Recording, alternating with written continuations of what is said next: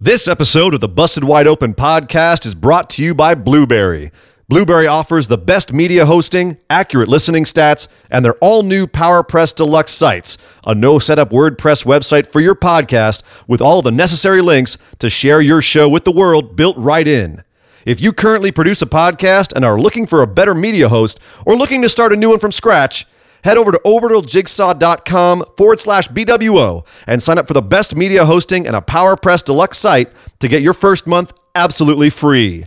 That's orbitaljigsaw.com/BWO, or just use the promo code BWO at checkout for your first month free. And with that said, enjoy the show. This is Tawny from the Dirty Bits podcast, and you're listening to Busted Wide Open on the Orbital Jigsaw Network.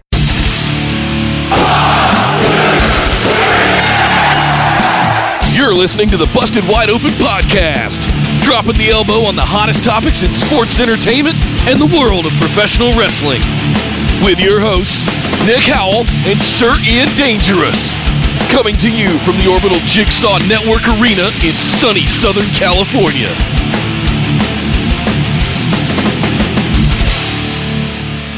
Welcome back to the Busted Wide Open podcast, but if this is your first time joining us, we'd like to welcome you to episode number 49. I'm Nick Howell. And I am Sir Ian Dangerous, and I am feeling old as dirt today.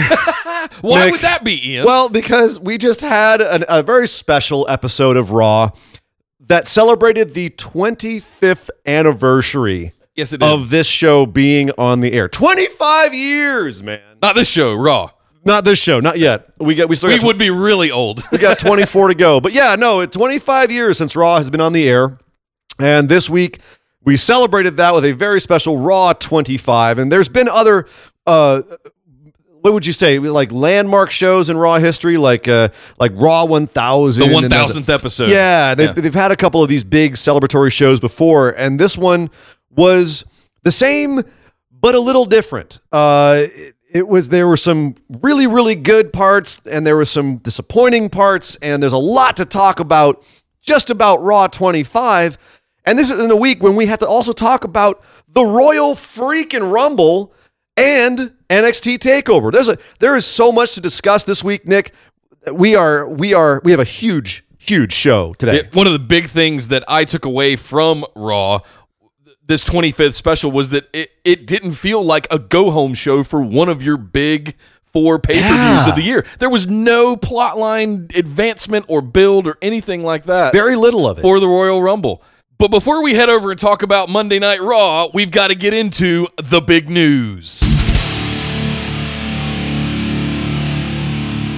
So we record this show a little bit later in the week in order to be able to cover all the topics from the week in WWE and wrestling in general. So some of our big news is cutting edge as of a couple of hours ago. Yeah. And some of it's a little bit older. The older story that is still very relevant, and in case you don't know, Enzo Amore has been fired by the WWE. Enzo is gone. And this was a really interesting story that developed very quickly. And this is not in kayfabe. This is legit. Legit. He's gone. And this was a bit of when it first came out, it was very shocking. And the more we delved into it, the more it just became bizarre and freakish and sad and crazy and a whole bunch of other stuff. Basically, Enzo was accused of sexual assault for an incident that happened back in October in a hotel room. There is a woman who has come out and has accused him of some horrible stuff, rape and a bunch of other stuff as well.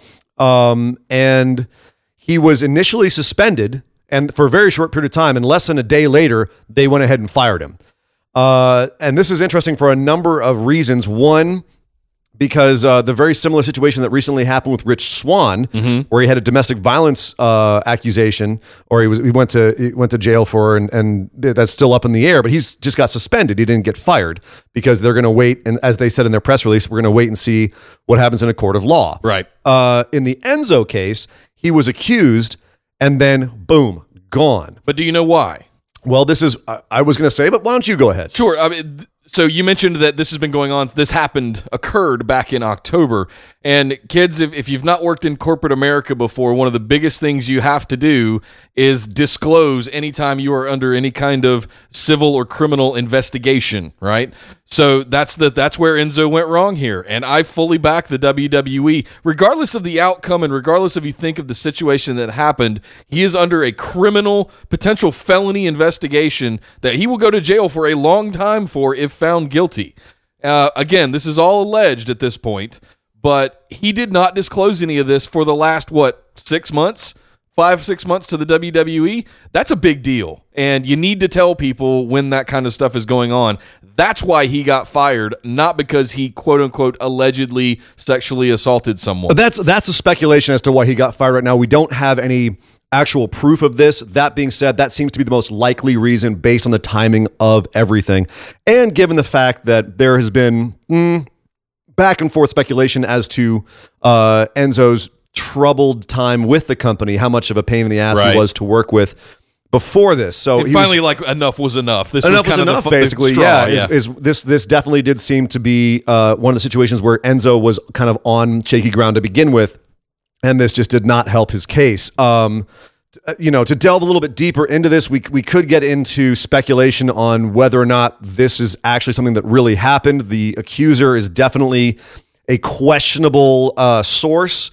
Given we have our crack investigative team consisting of our listener Jared, yes, actually did the work for us, and this woman, the accuser, is actually very active on social media as well as a lot of her friends are. Active is one way to put it. And having seen some of this stuff myself, I have to say, I think Enzo's going to be okay. I don't think that from a legal standpoint, I don't think anything this woman says is going to hold up in court. That being, we'll never know what actually happened in this hotel room, if there even was a hotel room. It's not our place to speculate on that sort of thing, other than to say that there is information out there regarding the situation that lends a suspicion to the veracity of the accusation. And for accuracy, this has been posted since the incident allegedly happened in October. Yeah. It's been since that time that these things that we're referring to have been posted to both Instagram and YouTube on her part. So this is one of those weird things where I don't want to speculate. I don't want to spend time on who he said, she said of what happened. In my opinion, the reason Enzo got fired is because the integrity wasn't there to disclose fairly with your employer. Somebody's paying you millions of dollars to do what you do, and through merch, etc. You have to disclose that. And that's the thing, is that when we put this against the Rich Swann situation, that is the only disparity that anyone can find. The first thing you do is you go tell Dad about it. You declare. You need to go talk to Vince. Exactly. Right? So Vince will take care of you. Vince will have your back, but you got to go talk to Vince. Yeah, and since then, Enzo's lawyers have released a statement saying that he's not going to comment. He vehemently denies all claims. We'll see you in court, kind of thing. So that's something we'll keep an eye on. I don't know. Do you think if he is found innocent eventually, do you think there's ever a path for him back to the WWE? Of course. We've seen plenty of superstars come back to the WWE. People of Enzo's skill level? I was going to go but. Look at what they've done, how he's kind of, think of it what you want, how he's reinvigorated the cruiserweight division, the level of trust that they've put in him to do that. The fact that they've kept the belt on him for, I don't know, almost 3-4 months now at least. I see a path back. Yes, I don't know if they would invest that or just build up another one of the up-and-coming superstars. Given the amount of talent out there and that they have waiting in the wings, I would have to say betting odds that the odds are against us ever seeing Enzo in the WWE again at this point. In other major news, cutting-edge news, the XFL. The XFL has officially been announced that it will return in 2020. Just today, Vince McMahon had a press conference where he said, yes, I am bringing back the XFL. There will be 8 teams over a 10-week season, not competing with the NFL. We're bringing it back in 2020, not directly competing with the NFL, but it's just another bit of content, sports content to have out there. And it's an interesting. It's interesting because there's a lot of aspects to this. People immediately are obviously poo-pooing the idea because of the kind of the black mark that the XFL has in history. But I think that based on how Vince is proposing he do it this time, he has a much higher chance of having it be successful. To use a term that you used earlier today, I am cautiously optimistic, skeptically optimistic. Yeah, he definitely seems like he's coming at it from a bit more of a calm, well thought out standpoint, as opposed to just, we're going full in right now, 1 year prep time and all the crazy shit we can throw at. No, not this time. Yeah. No cheerleaders, no gimmicks. This is just going to be football, and it's going to be, they're going to probably have some revolutionary production ideas, just like they did with the XFL. Yep. The XFL, if you're not aware, is the reason we do have a Sky Cam now in the NFL, and the cable cam Yep. that we have. That was innovated by the XFL. So I have no doubt that they're going to try some new stuff there. He says he wants to have it be more social media friendly. I have no doubt cameras will be in interesting places at interesting times. On the other side, he did say that the XFL would be a little bit more how he runs WWE, where you cannot have any kind of personal stances while you're doing your job, which is another way of saying there ain't going to be no kneeling in the XFL during the national anthem. Now, politics aside, from a business standpoint, I can see why he would want to do that. Right. A lot of people are immediately jumping on him for the political implications of that and his close ties with the Trump administration, with his wife being a member of the administration, et cetera, et cetera.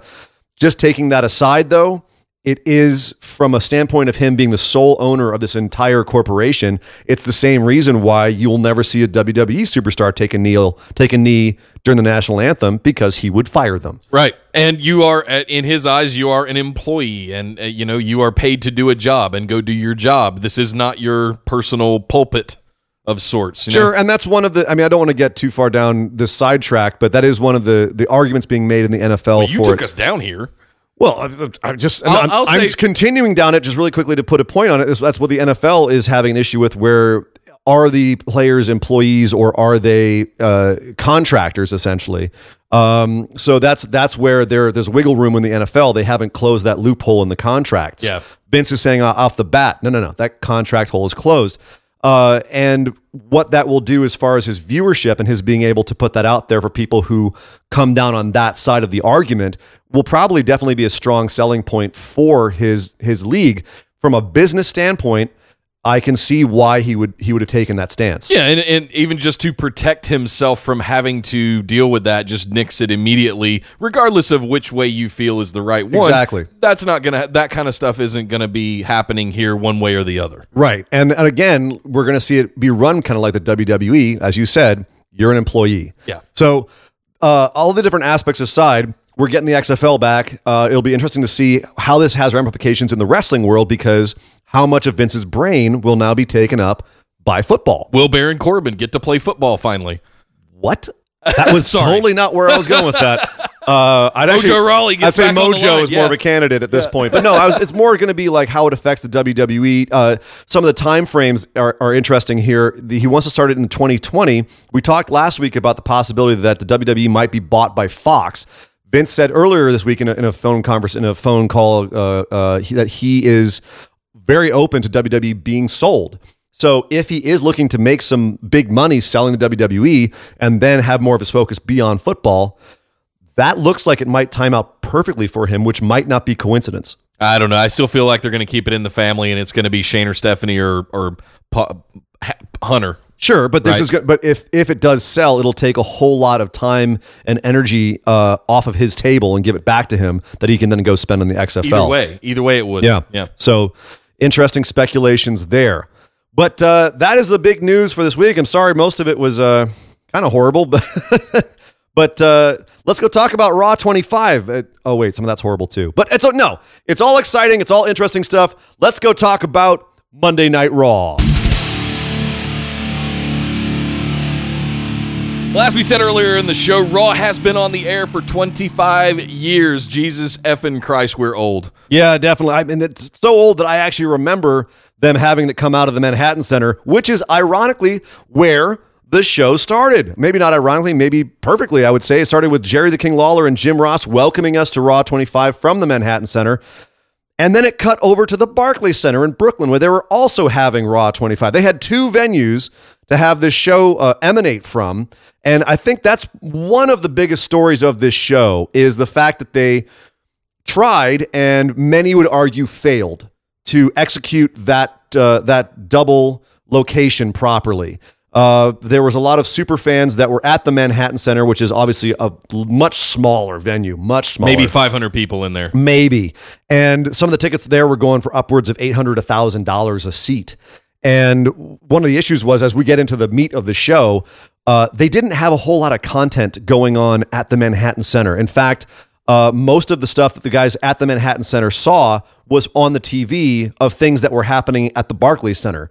So they had a couple of matches. They had a reunion there. We'll get into all of that. But the fact of the matter is, there's a lot of dissatisfaction with these hardcore fans that were at the Manhattan Center, so much so that before the show was even halfway done, they were getting chants of refund and we want wrestling and this is bullshit chants throughout the entire place pretty quickly off the bat. And that's not a good look for some of your most hardcore fans. Well, over at Barclays Center, after we got to see Jim Ross and the King back together again, we opened up Raw at the Barclays Center with Stephanie and Shane McMahon standing in the ring together and giving kind of a outside of kayfabe, thank you everybody, it's been an amazing 25 years, but we couldn't have a thankful Monday Night Raw without one man, the chairman and CEO of WWE, Vince McMahon. And we got Vincent Kennedy McMahon. We got to see him, strut. pimp walk, strut down to the arena. It was the fantastic. Vince walk. Yeah. And this is interesting. There's 2 aspects to this that I thought were interesting. One was that you could almost feel the moment where kayfabe came back in, and it was once Vince got back in the ring and turned on the crowd. Yeah. Well, it was when they were presenting him with a plaque. They gave him this cheap looking little plaque that said, "Congratulations, 25 years of Raw." And he said, that he went from being Vincent Kennedy McMahon into Mr. McMahon, the character, and it looks a little cheap, kind of like all the rest of these people here in Brooklyn. Yeah. Oh, okay, here we go. Yes, this Mr. McMahon is back. But the other aspect that I thought was telling was when Vince said, "I'm not usually one to congratulate myself or stop to smell the roses." I'm like, then what is this show about, Vince? Right. It was this. That's kind of what. Anyway, I laughed at that. I laughed at that line because I was like, okay, sure, if you say so. And another thing, really quickly to touch on. There have been people online who are bitching about everyone in the crowd chanting, "Thank you, Vince. Thank you, Vince." And people were saying, you're chanting thank you to the guy who you week in and week out online bitch about his booking and bitch about what he's doing with the company. And it's like, yes, we are, because he also is the guy who gave us all of this and the framework for him to screw up his company in. He gave us the car, and just because we bitch every once in a while about the seat trim doesn't mean that we can't appreciate the car. So to everyone who wants to not chant thank you, Vince, or thinks that is somehow doing a disservice by making him think that he's greater than he is. Right. No. It's you can not like how your iPhone runs, but this doesn't mean you can't not respect Steve Jobs. Sure. You know what I mean? Like, just because Steven Spielberg wants to do Indiana Jones 4 doesn't mean he didn't do 1, 2, and 3. Anyway, rant over. This segment was definitely the segment of the show, largely because, as we said, Vince starts to run down the crowd and be very Mr. McMahon. And then the glass broke. Yep. Yes. The glass broke. Probably the biggest pop I've heard since the Hardys came out at WrestleMania last year. Yeah. And out comes Stone Cold Steve Austin. Full in character, too. Oh, it was so good. There was a lot of nostalgia on this show. There was a lot of just cheap pop nostalgia moments on the show that we'll get into. This was one of those cheap pop nostalgia moments that was so well done. And it was, honestly, as far as like running down their greatest hits, this is kind of like this is the old band that can still play their song perfectly. Yes. And update it just enough to make it relevant now. Stone Cold gets down there, pops the bird on every turnbuckle and pounds, comes back in the ring, and Vince immediately starts saying, Steve, I'm an AARP now. I'm a senior citizen. I can't really implying that don't stunner me. Yeah. Don't stunner me. I can't take it anymore. You know what I mean? Like, we've had our time, Steve, but my son Shane, he's still in his prime. Right. You can stun him, and Shane's got this look like, what? Dad, what? And of course, he takes a stunner. Stone Cold stuns him, and then there might not be anybody else that I can think of that sells that stunner as good as Shane. I thought it was okay. I thought it was an okay one. I mean, over time, he's always been kind of one of the better sellers of the stunner. I heard someone say it was like one of the worst sells ever, and I point to the very first time that Vince McMahon took it on Monday Night Raw. That's the worst sell of the stunner ever, even though it's epic and legendary. But that being said, after that, we had a little reunion of the Stone Cold heel turn when he hugs Vince and he gets them both some beers and they start chugging beers together. And Vince, by the way, in a little moment that I thought was hilarious, Shane's still writhing on the ground and Stone Cold and Vince are saluting the crowd with their beers. And as they walk towards the ropes to salute the crowd, Vince just kind of subtly pours his beer on Shane as he's on the ground. Classic. That was cute. It was a cute little moment. Right. And then, of course, Vince gets stunnered. Right. He gets more beers, and I thought he got a third beer. He cracks it and sits it down next to Shane, and who gets up and goes, "Oh, I guess okay, so we're cool now." Nope, he gets another stunner, spits beer everywhere. That was a good sell. Yes. And then Stone Cold proceeds to mount the ring turnbuckles and salute everybody, and we go to commercial. That segment right there, as much as it's kind of like Tom and Jerry at it again, like or the Roadrunner and Wile E. Coyote, like that's what it felt like to me. These are classic TV characters, Mr. McMahon and Stone Cold in the ring. It's now, 20 years later, and they're kind of, it felt like it had enough advancement in time, like they acknowledged the passage of time with it. But it's like they're still up to their old wacky tricks. It took me right back. But I like the fact that it took me back, but still felt like time had passed. The acknowledged time had passed. Yeah. And it's like, yeah, we can still do the same old shtick, and it still works. And it's even funnier to have it to have Vince be like, "Man, Steve, I can't do that anymore. That's just, I know you want to kick my ass, but look, I've got glasses. You wouldn't hit a guy with glasses, would you?" Right. You know what I mean? That kind of thing. Yeah. So that was one of the reasons why this segment really, really worked for me. I'll tell you an interesting thing about this part. I went back and I watched this live, and then I went back and watched it the next day on Hulu as well. The live one, they didn't blur anything out. They didn't crop anything out. Yeah. So, and you could see him doing the double finger at the top of the rope on the live broadcast. On the Hulu version, they did the zoom crop technique where they cut his hands off at the top of the screen. And when he was doing it in the ring, down in their face after he stunned them, it was blurted out. So, if you're it's gonna the do it PG live, era. Yeah, it's but fine. you're doing it live. So, I mean, why not do it on the Hulu version? So, I don't know. Anyway, I'll write Kevin Dunn an email for you. Okay? Please do. In my opinion, they should have stopped the show right here and just gone on and talked about the Royal Rumble, because for me it was all downhill from here. With a couple of very small bright spots, I could not agree with you more. As far as the nostalgia bits, we definitely had some stuff that was relevant, but not very much of it. And one quick point: is it telling the fact that Stone Cold Steve Austin is still more over than anyone on the main roster, and he didn't say a word? He had a good backstage segment that was on YouTube later, but he didn't say a word in this segment. You know what I mean? Like it's proof that every good guy has to have a good foil. Yep. And Stone Cold and Vince McMahon definitely bring out the best in each other as far as their characters. But no one is as over as this, and he's still this over 20 years later. Yeah, and it's been that way for 15 years. Yeah. It's hard to think about, but yeah, I can't remember that. It transported me back to Y2K, to that era of when all of that stuff was going on, and I was just like, Well, that's what it was supposed to do, and it's what a lot of the other nostalgia bits were supposed to do as well, except they all, I would argue, failed to some degree, some different degree, based on which one it was. For instance, we also had The Undertaker. The first time we've seen him since he lost to Roman Reigns at last year's WrestleMania. He came out into the ring at the Manhattan Center. Well, let's preface this by saying two things. One, the lights didn't go out. We didn't get the smoke. We didn't get the lightning bolts or anything that makes the Undertaker's entrance so ominous. No, and that's true, but I will also, by counterpoint, argue that it was more close to how he used to enter, like he did enter on the very first episode of Raw, 25 years ago. And you had Fink announcing. And you had Fink announcing. Yes, Finkel came out of, I don't know if that was a clip of him or if he was actually in the ring. Oh, that's a good point. But that being said, you had Finkel announcing Undertaker walking to the ring. If you'll notice, he did not have his hat or his gloves, which he left into the ring in WrestleMania. So I wonder if he's partly left a persona behind him as well, and that's why we didn't get the lights, or if that was a callback to the very first Raw. We were joking on Twitter that he had borrowed The Miz's jacket, and The Miz was going to have a match later, so he wouldn't really need it. So he borrowed. Anyway, go ahead. But then he cut this promo in the middle of the ring that I can describe at best as being cryptic and at worst as being incomprehensible. It was.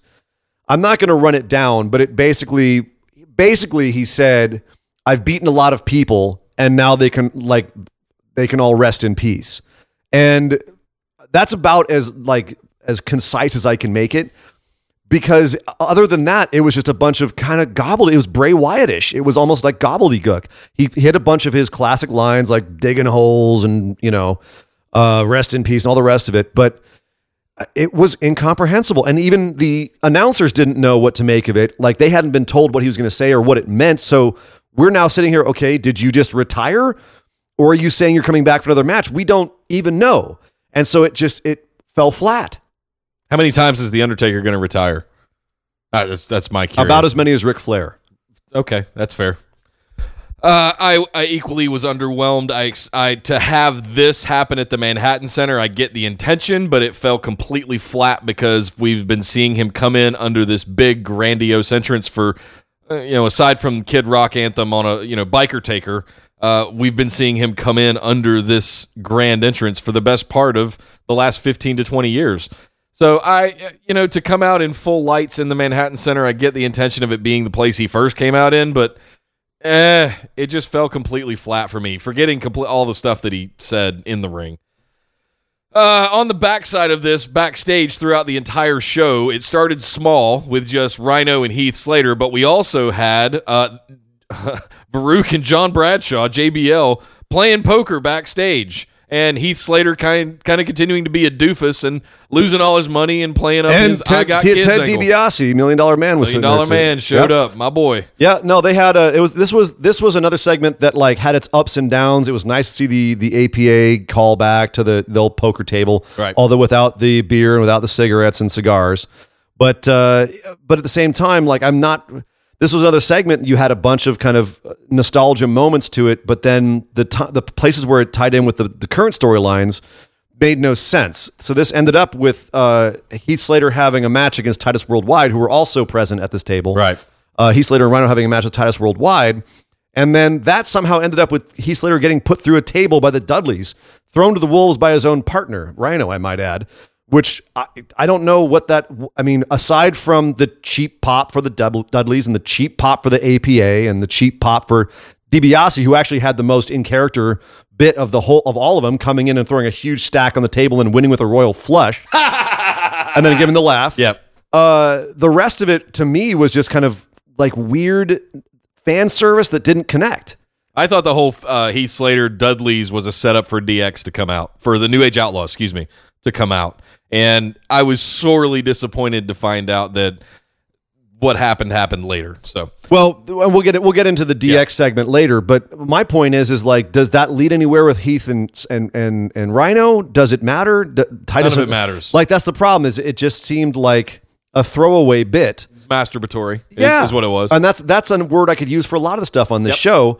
Which is too bad because you had the opportunity to advance a lot of storylines. If you go back and watch Raw 1000, just to cherry pick one, you had a bunch of storyline stuff happen on that meant a big deal, right? It's CM Punk turning heel, you had a bunch of stuff, right? But on this show, you didn't have a lot of storyline stuff happen. And I don't know if that's because they didn't want to throw anything off for the Rumble or because they were just creatively bankrupt. And they had a couple of moments on the show that were just straight up, hey, look at these people. Remember these people moments? Like they had some previous Raw GMs come out. They had the female superstars. Bischoff. They had Bischoff come out and John Laurinaitis and William Regal, which was cool. Yeah, you got NXT chance, very cool. And then they introduced Daniel Bryan. That led into the match between The Miz and Roman Reigns, which we'll get into later. They had, like as you said, the previous women superstars come out and line up. Strangely, no Lita for that one, and she even said on Twitter, like, "Yeah, where's my invite?" Oh, really? Yeah. I figured she was traveling or something and couldn't make it. But holy shit, that if she didn't get invited, that's a bit of an oversight, I would say. I don't know. That's weird. Okay. Second only to Stone Cold, though, was the pop that Trish Stratus got when she came out. Trish Stratus got a huge pop, and it was actually some of the women that were out there. It was really cool to see them. Like, there's a lot of them that I had either overlooked or forgotten about, and that was a moment like when the women came out. I said, this is really cool. Even though it really was kind of a nothing thing. Here's the women. It's a little popularity contest, like when they bring out the Hall of Famers at WrestleMania. Here's so-and-so. There's polite applause. Here's so-and-so, polite applause. Bigger pop for this person, you know what I mean? But it's still nice. It was nice to see all of them. Maria and Maurice both looking about equally as pregnant at this point. In terms of other nostalgia segments, we also had Ric Flair come out and diss Alexa Bliss, the champ, on the behalf of his daughter, Charlotte, which is weird because they buried the Raw champ at the expense of the SmackDown champ. It might have just been like, isn't great to see Ric Flair looking great, which it is. But in my opinion, it also made Charlotte look like the bigger star, which was literally and figuratively. Yeah, it was. She's huge because standing next to Ric Flair and Alexa Bliss. Good gracious. Alexa Bliss is not exactly a large person, 5 foot tall, but. And we also had Mark Henry's and the Godfather have a weird interaction where Mark Henry was hitting on Godfather's wife because he's sexual chocolate still, but yet the Godfather's not really the Godfather because now he's happily married. Right. We didn't get the ho train. No, there's only one ho now. Oh, okay. And he takes her ho. But you had a promo you had AJ Styles on Raw for some reason, promoting his match, the SmackDown match that's going to happen at Royal Rumble. But he was interviewed by Mean Gene Okerlund, which was cool, but Mean Gene had one line. And then AJ did a Hulk Hogan impression and then gave a speech, and that was it. You know, I was a little Mean Gene even looked at the camera and was like, I guess that's it. Like, it was so quickly done. I was like, why? I mean, the one segment that actually had some storyline implications was the Peep Show. You had Christian come out and interview Seth and Jason Jordan about their match. And then the bar comes out, a brawl ensues, and Seth accidentally hits JJ. So, okay, something happened. Something happened that will affect storylines going forward. We know how this story plays out. Oops, there's miscommunication with the tag team. We've been here before. Well, and they actually moved that story forward with this segment. So you had a nostalgia segment, and it moved forward storylines. That was good. But as you said earlier, we also had the DX segment over at the Manhattan Center. One of the few things that happened at the Manhattan Center, you had Triple H and Shawn Michaels come out and do their whole DX thing again, which is starting to look more and more like the fathers of the grandfathers coming out and still trying to look cool on their Harleys. You know, it was a little awkward because the whole point of DX was like these young, thug up and comers, and now it's just oof. But they introduced all the rest of DX too. Oh, but real quick, did you hear Triple H mention China? Yes, I heard that, and I also want to call out the awkwardness of the entrance and the hugs between DX and X-Pac when he came out. Well, I was going to say that they called out the rest of the guys too. Out came Road Dogg and Billy Gunn. Out came X-Pac, who looks like he's done every crystal of crack he could find for the last 10 years. Yep. His eyes were going 5 different directions at once, and that was definitely awkward because he's had a rough road, that boy. And then they brought out Scott Hall from the original Click, the predecessor to DX. And then mid-entrance, cut to commercial for about 10 minutes. Because it took him 10 minutes to get his bad hips in the ring, probably. Well, he's been doing DDP yoga, so he's The only reason he's standing is because he did DDP yoga. If you've seen there's a movie called The Resurrection of Jake the Snake, and Scott Hall is in that, and before he starts DDP yoga, he's literally in a wheelchair and cannot walk. Yeah. So the fact that he's able to walk to the ring and then get shoved around later on is you know what? Props to Scott Hall. It's shock he's alive.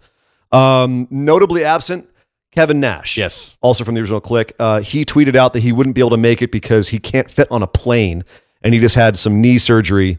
And apparently it's bad enough for him to be on planes, given the fact that he's 6'10", And apparently, 7-hour flight with bad knees, it would be too much for a 5-minute, walkout segment.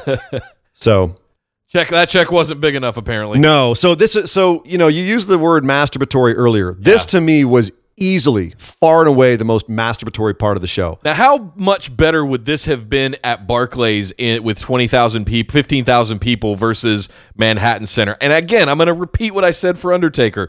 I get the intention. I get why they did the Manhattan Center thing.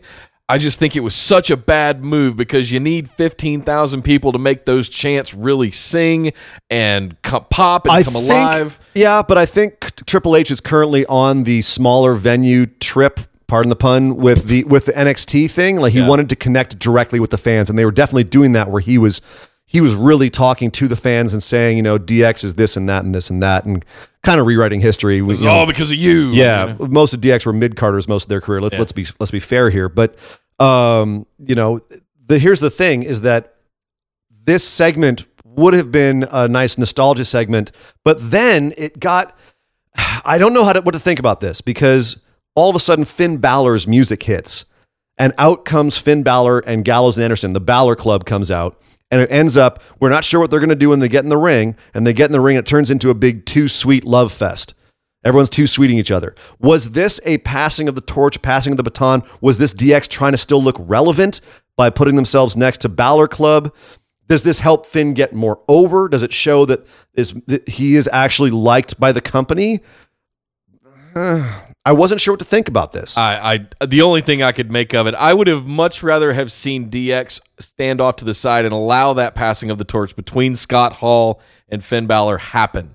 Like we've all heard the stories, but I think if it had been a moment between the two of them, or maybe even the three of them and Scott Hall, I think that would have been a really much better orchestrated kind of legit moment rather than having everybody huddle together and do it. Do you think anybody in that ring, with the possible exception of X-Pac and Billy Gunn, was going to take a step back and not be involved in that, given their history, given who they are? Shawn Michaels take a step back and let someone else have the spotlight? Triple H take a step back and let someone else have the spotlight? I don't see that happening. I thought the way it went down was the only way it could have possibly gone down, given what they were trying to accomplish. I whatever that was, any of that in the Manhattan Center. So the fact that it happened there is fine. You know what I wouldn't have booked? I wouldn't have booked the Revival to come out and have a match against Gallows and Anderson in the middle of this whole Too Sweet Love Fest, and then get buried, just squashed by Gallows and Anderson, and then afterwards to get up and take the finishing move of everybody in DX, one after the other.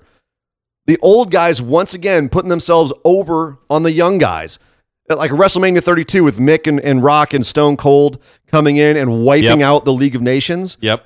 It felt like the same thing again to me. I'm like, you just got the Revival back from injury and you're going to bury them this quickly?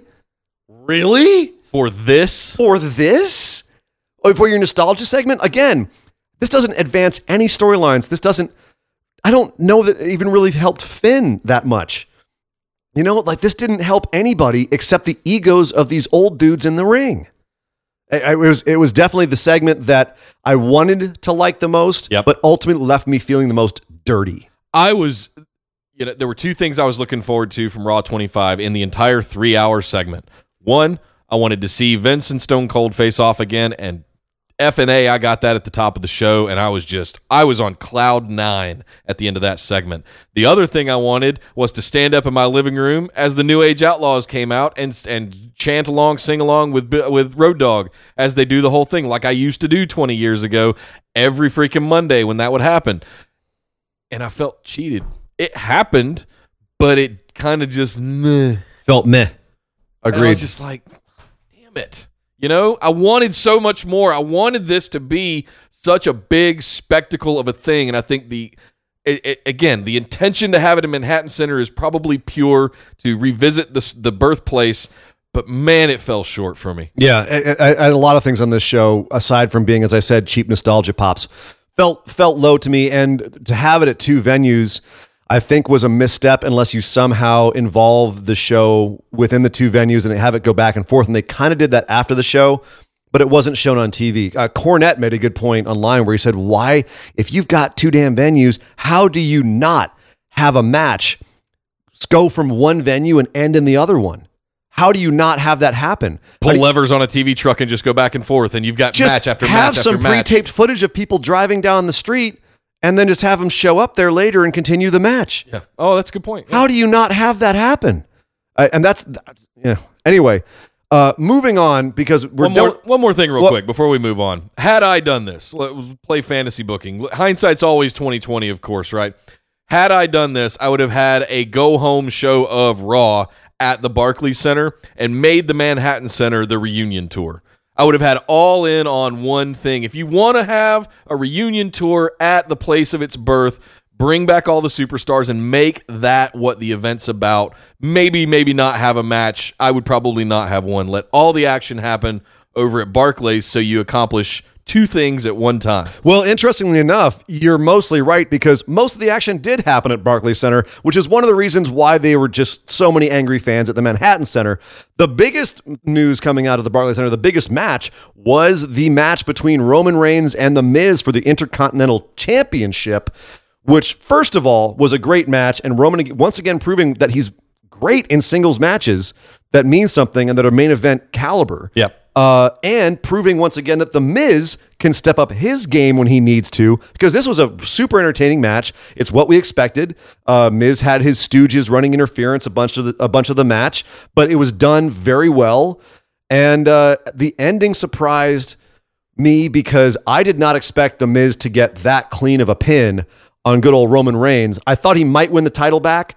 I didn't think he was getting that clean of a victory over Roman. I did. He got about as clean a win as you get over Roman Reigns these days. Roman still had to have all the interference run, and then the turnbuckle pad was taken off, and he took a face bump into the turnbuckle and then ate a finisher and then got pinned. But that was still pretty damn clean. Yeah, I love Miz and his antics, the distractions off to the side with the referee and quickly pulling the turnbuckle cover off, and Reigns sold the shit out of that. Yep. Let's be honest about that. He took that turnbuckle real well. Exactly. And brutal. This, I agree. This match, we've said we've had Reigns on high marks for a long time about being in the ring, and there was even a promo before the match earlier in the show where he stopped doing the pouty face kind of talky stuff and just had like a legit this isn't about me. I'm going to go defend this Intercontinental Championship. This ain't about The Miz getting his title back. It's about me. Mm-hmm. And I like that. Okay. Yeah. Are we seeing him come around finally? Am I excited to see this evolution potentially finally happening years later? Skeptically optimistic again. Moments of brightness. Yeah. It does not mean the sun is out yet. Yep. But one of the aspects of this match I wanted to talk about that I thought was telling, maybe, was that at the end, Miz, the roof came off the place. I mean, the Miz popped the crowd so huge when he won the championship. And I realized, I think, why. It's not just because of the general hatred towards Roman Reigns. It's because, as far as a storytelling standpoint, and given the way that they have built up Roman Reigns, everyone loves an underdog story. Yeah. And there is no doubt that The Miz was truly the underdog in this match, based on what we've been given about Roman Reigns. You know what I mean? Yeah. To the point where a lot of people would not have given him a chance to win this title back. He positioned himself as a hungry up-and-comer who really wanted this belt. And when he won it, it felt like validation. It felt like vindication. And people responded to that. As much as Miz is good at organically getting heat, and he's one of those heels that are rare these days, where even people who appreciate what he does love to boo him. It's not like he gets cheered despite himself, like someone like AJ Styles being heel or the Usos being heel, where you just can't keep them heel because people want to cheer them so much. Miz is someone who, even if you love him, you want to boo him because he's so good at making you boo him. Elias is good at this too, where you can love his work but still want to boo him. Rusev, another case where no, you want to cheer him because he's just so much fun now. Thanks, Aiden English. That's also just Rusev as well. But this is the thing. Miz is not that guy. So for him to actually get cheered in this situation, the whole idea originally was that no matter what, Reigns was going to get cheered against The Miz. But yet, because of the dynamic of this match, it's so easy to lose that because Roman Reigns, one, is so hated, and The Miz is so loved for so many reasons. And so you saw the face and heel dynamics flip here. essentially. And Miz got cheered for overcoming the odds, which is he overcame a guy who almost never gets beaten and never gets pinned. Yeah.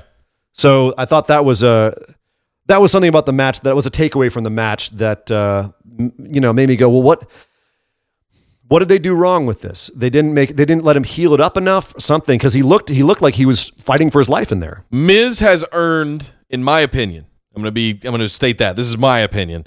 Miz has earned that full-on tweener status that usually is reserved for top card champions, that it's going to be hard to not cheer him even when he's being a dick.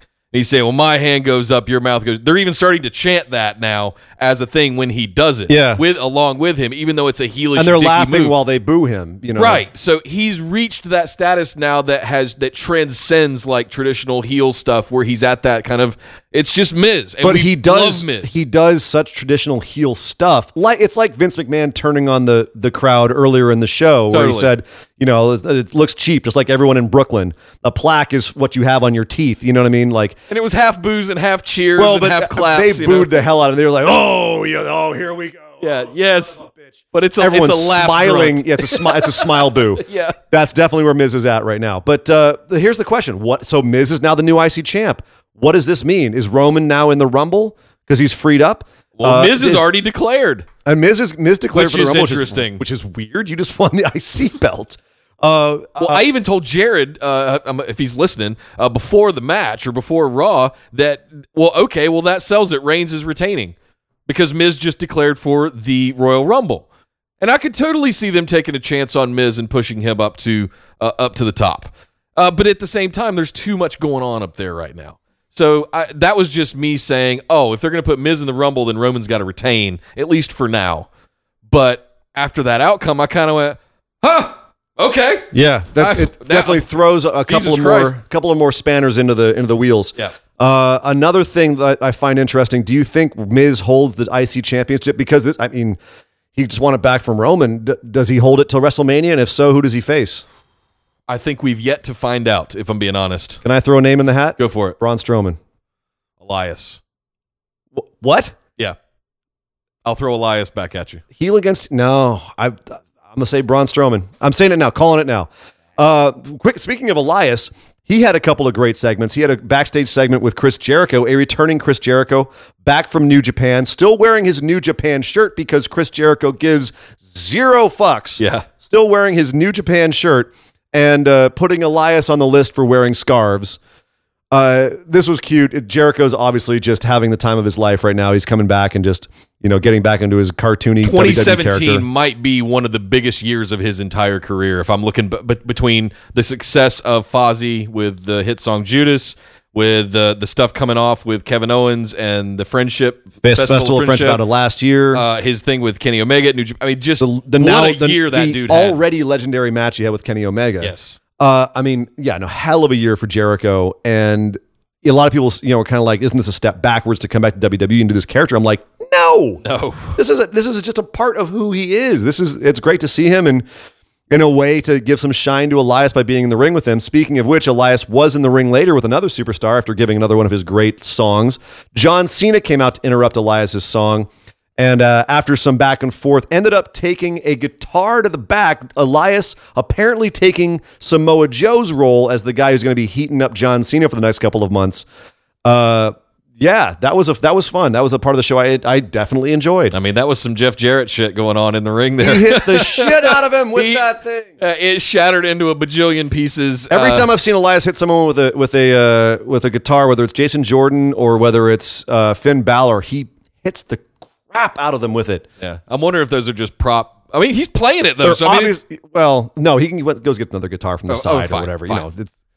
But the bottom line is that was a great segment. They're obviously very high on Elias because they stepped him right into Samoa Joe's shoes here, and so it's very curious to see what happens with him and Cena. Well, the next thing we had up was Bray Wyatt and Matt Hardy. Interestingly enough, at the Manhattan Center. This was the biggest match they had at the Manhattan Center. No lights out for Bray. That I can remember. I don't remember the lights going out. Were they? To be honest with you, I wanted to forget this whole segment because it was Matt getting kind of buried by Bray. They had a bit of a match. It was a 2-segment match, But at the same time, at the end, Bray kicks out of a side effect and then puts him into Sister Abigail. 1, 2, 3. It's done. What? Weren't we supposed to blow this off at a pay-per-view or something? Was this a blow-off? What is this shit? I don't know what's Matt happening Hardy on anymore. Twitter says he's, in his woken voice, he says he's going back to the compound and going to get back to his roots, which hopefully means they'll have some like old school woken Matt Hardy compound footage, which might help reinvigorate the character. Did he go from woken to broken after losing to Bray? I don't know. I think they're going to stick with the woken thing to just differentiate it. But where's Jeff Hardy? We need Brother he was Nero. in the segment with the APA in the background. Remember? He was back there smiling and acting like normal Jeff Hardy. I've been saying it for weeks. This doesn't work without Jeff Hardy. I disagree. Brother It Nero. could work without Jeff Hardy. They just have done a horrible job with it so far. Fair. And I don't know what the hell's going on with the announcers saying that we have yet to meet Sister Abigail. I'm like, oh, so Bray dressing up in drag, Hot Topic drag back in October, that wasn't Sister Abigail? I'm waiting for the blackface makeup to come out and just full on God. like lace rags and all kinds of stuff. I'm- It's coming. No. It's coming. Oh, God. I am not looking forward to that at all. I was also not looking forward to the women's 4-on-4 tag match. Let's get all the women on TV. All the women on TV. Hey, by the way, this is a section actually where they did promote the Rumble. Hey, look, all the women in the ring. They're throwing each other over the top rope. Ha ha. You get it? Wink, wink. Get it? Just like the old commercial. Get it?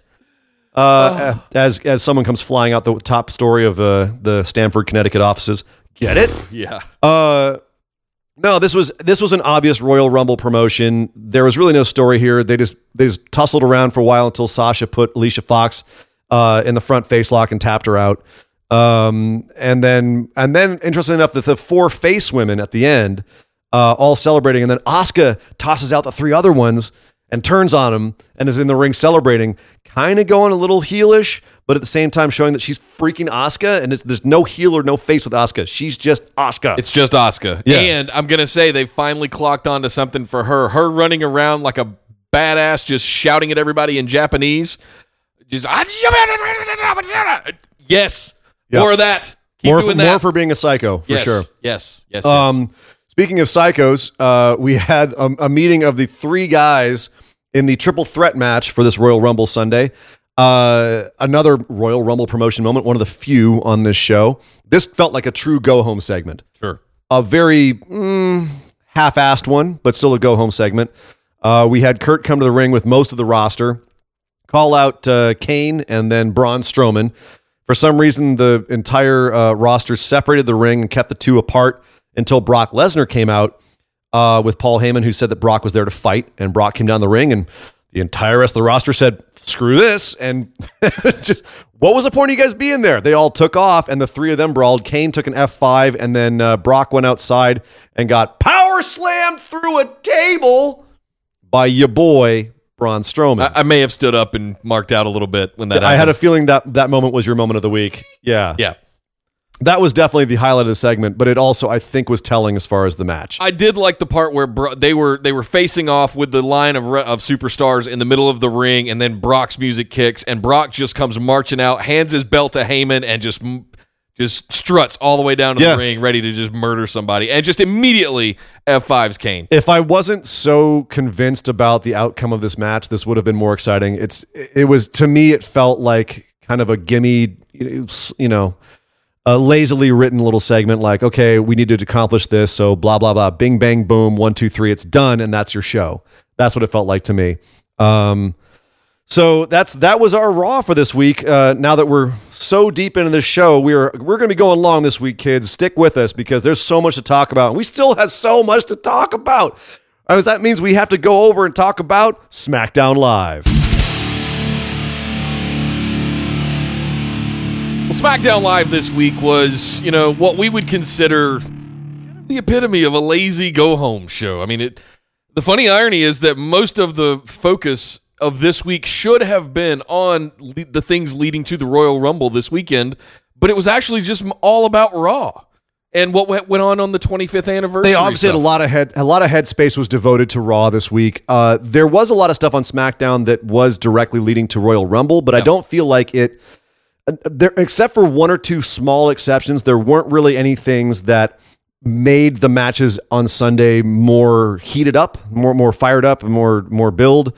There's definitely a lot of Royal Rumble intrigue that was thrown at us, but nothing that I think really set my wig on fire. Well, let me propose something first. Let's actually go through the rest of the things that happened on SmackDown Live, and then we'll come back to what ultimately culminated in the main event. The big angle. The big angle. Daniel Bryan, Shane, Sammy, Kevin Owens angle. Okay, we'll come back to that. We actually we'll kick this off with, with Nakamura actually cut a promo. A decent one. Yeah, it was decent, He's still struggling a little bit with English, but he's getting better, I can tell. And also, he's not coming across as affected. You know what I mean? Like, he's actually giving promos that don't seem like he's completely from another world. He's becoming more direct. He's becoming more focused. And he's able to keep the kind of the silly stuff toned down when he needs to get serious, which is, as we said before, one thing you need if you're going to be a main event player is to have a time when you're able to be funny if you need to be, if you want to be funny. AJ Styles has comedy moments too, sure. John Cena, everybody. But then there's moments where you need to be able to turn off the comedy, turn on the serious. And this felt like a good step in the right direction for that. Knee to the face. Yep. I get it. And then Baron Corbin walks in, and I guess we're getting this feud again. Well, and we did. We got the match tonight. Baron Corbin versus Shinsuke Nakamura. In my opinion, though, I think Shinsuke and Baron have some of the best working chemistry that Shinsuke's had on the main roster. I do like him with Baron Corbin. Well, it's just him and Ziggler and Jinder so far, right? And Bobby Roode, right? Oh no, that was NXT. But yeah, so not a big source material. Well, no, and John Cena and Randy Orton. Fine. Him and Randy were pretty good. But him and Baron are fine, and they put on a fine match. I thought it was entertaining. I thought Nakamura was going to win, and as he was lining up for the Kinshasa, literally out of nowhere, Randy Orton with the RKO on Nakamura, and then shortly later on Baron Corbin, and then about as fired up as we've seen Randy in some time, at least a few months. Gets up on the ring post and is posing and just yelling and psyched and fired up about everything. Randy obviously sending out a message that he and Shinsuke no longer tag team buddies like they were against Kevin Owens and Sammy. We saw a little bit of tension between them during the Royal Rumble announcements, and around that time we saw a little bit of tension. Here's the payoff. By the way, that is the most out of nowhere RKO I've seen in a while. And the kudos go to the director of the show for keeping the cameras where they should be to keep him off camera while he's getting in the ring. And also Nakamura for not showing, not like giving the eyes over to watch him come in. That was totally. It was good. And it was celebratory enough that my hair actually got worried that he may actually pull off winning the Rumble again. It's not out of the realm of possibility. No, it's not. And here's the thing: is that this definitely sets up some angles for the Royal Rumble. This was, I felt, a good lead into the Rumble in the sense that now you've got these three guys who have beef with each other. Here's a micro story. The Rumbles are all about the micro stories, right? All the little feuds that get brought into the Rumble. Here we go. They just jump-started a micro feud with 2 RKOs. Yep. And 2 RKOs and a little backstage segment. Boom. Now we have a micro feud. Great. Thought that was actually very well done. That was one of the highlights. Other angles on the show, we obviously knew we were going to have a 2 out of 3 falls for the tag team championships. Yep. We had a singles match, which is, of course, the classic way to build for a pay-per-view that really actually means nothing. Jey Uso versus Chad Gable. Chad Gable, by the way, is he actually God? Is the question I have to ask you, Nick. It's one of those things where I am in awe of that man every single time he gets into a ring. It's very rare for me to just be that awestruck by somebody in professional wrestling, but he's one of those that his physical capability, for his size especially, his power comes out of nowhere. Like there's athletes have secret power that in your hips and in your legs that size doesn't really matter. He's one of those examples that he can find that power to lift and throw around somebody like an Uso and Northern Lights suplex them and rolling into a German suplex them. It's mind-boggling. The scary thing about Gable is that he can do everything. Yes. He can do strength moves. He can do mat wrestling. He can fly. He has one of the prettiest moonsaults you'll see. Yep. The dude can do and he can talk on the mic. He is the full package. And I mean, to me, he's one of those guys that all they have. I mean, if he had 3 or 4 more inches in vertical height, he'd already be a main eventer. And the only reason that he's not is because he's a little shorter, and so they had to put him. And he just came up in the tag division, so that's where he's been pigeonholed. Well, it was my hope that when they split up American Alpha and brought Jason to Raw, that was what they were going to do. Yeah, because he had those great matches with AJ Styles, which were fantastic. Those are short. I would love to go back and just watch those again and be reminded. And if you don't remember those matches, they were some of the better ones of last year. So go back and check them out. They were hidden gems. They ended really quickly and they were a little bit too short, but they were, for what they were, fantastic. But yeah, so this match beats Jey Uso pretty soundly, I would say, possibly as a result of Jay's DUI recently. Have kind of humble Jay on TV a little bit. Who knows? We'll see exactly how much they're down on the Usos with his gold fangs based on the match on Sunday. But so that was a little lead into Sunday with this match. You also had a 3-on-3 tag match. You had two members of the New Day and Bobby Roode versus Rusev Day and Jinder Mahal, which I really can't say mattered at all. I can't say any of this meant anything other than Bobby Roode celebrating being the new U.S. champ. Maybe it was just, what do you call it, just another round of the participants from the U.S. title tournament? Great. A little bit of that, like reminding us these guys all kind of have beef with each other, and then letting us know that, hey, they'll probably the New Day announced they'll be in the Royal Rumble, so just basically saying, hey, all these guys will be the Rumble. Let's set up some stuff for that. Let's have some funny bits of comedy between New Day and Bobby Roode, which were fun and entertaining. This was essentially a sports entertainment section, right? A segment, and it was sports entertaining, but it was also disposable. Yeah. Well, then we had a match in the women's division with Naomi facing off against Liv Morgan. And you know what? I've never been that high on Naomi as a wrestler, but this was actually a really decent match. She's athletic as hell. I've come around on Liv Morgan, especially. I think she's much better off in singles as being paired with what's going on in the Riot Squad. And I think WWE is coming around on that too, because they're definitely pushing her more than they were before. Of the Riot Squad, she's the one that's getting the best looks, I think.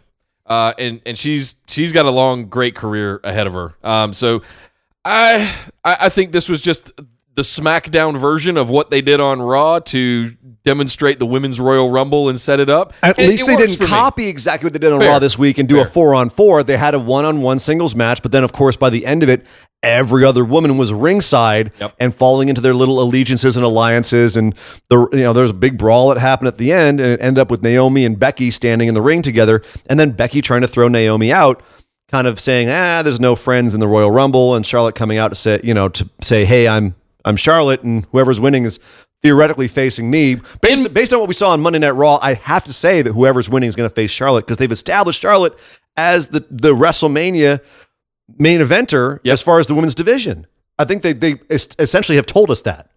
Well, it'll be interesting if it's Asuka then winning the Women's Royal Rumble match, it will, facing won't it? Charlotte. Yeah. A lot of I can't get my head quite around that yet. It hasn't had time to percolate within. But Charlotte coming out not in a robe, but in a full black leather jacket. I thought that was an interesting new look that she might be putting on. Is she going? She's had that for a while. She's had the jacket for a while. All right, fine.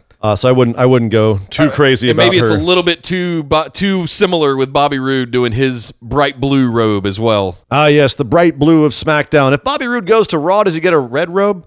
I think so. Just curious. Yeah. So before we get out of SmackDown, we do have to talk about the main angle, the big angle on the show this week, which was that this week, once again, AJ Styles has put his foot in his mouth and said that he'll face Sami and Kevin back-to-back if need be, just to prove himself. And they picked up on that and said, really? Well, why don't you then?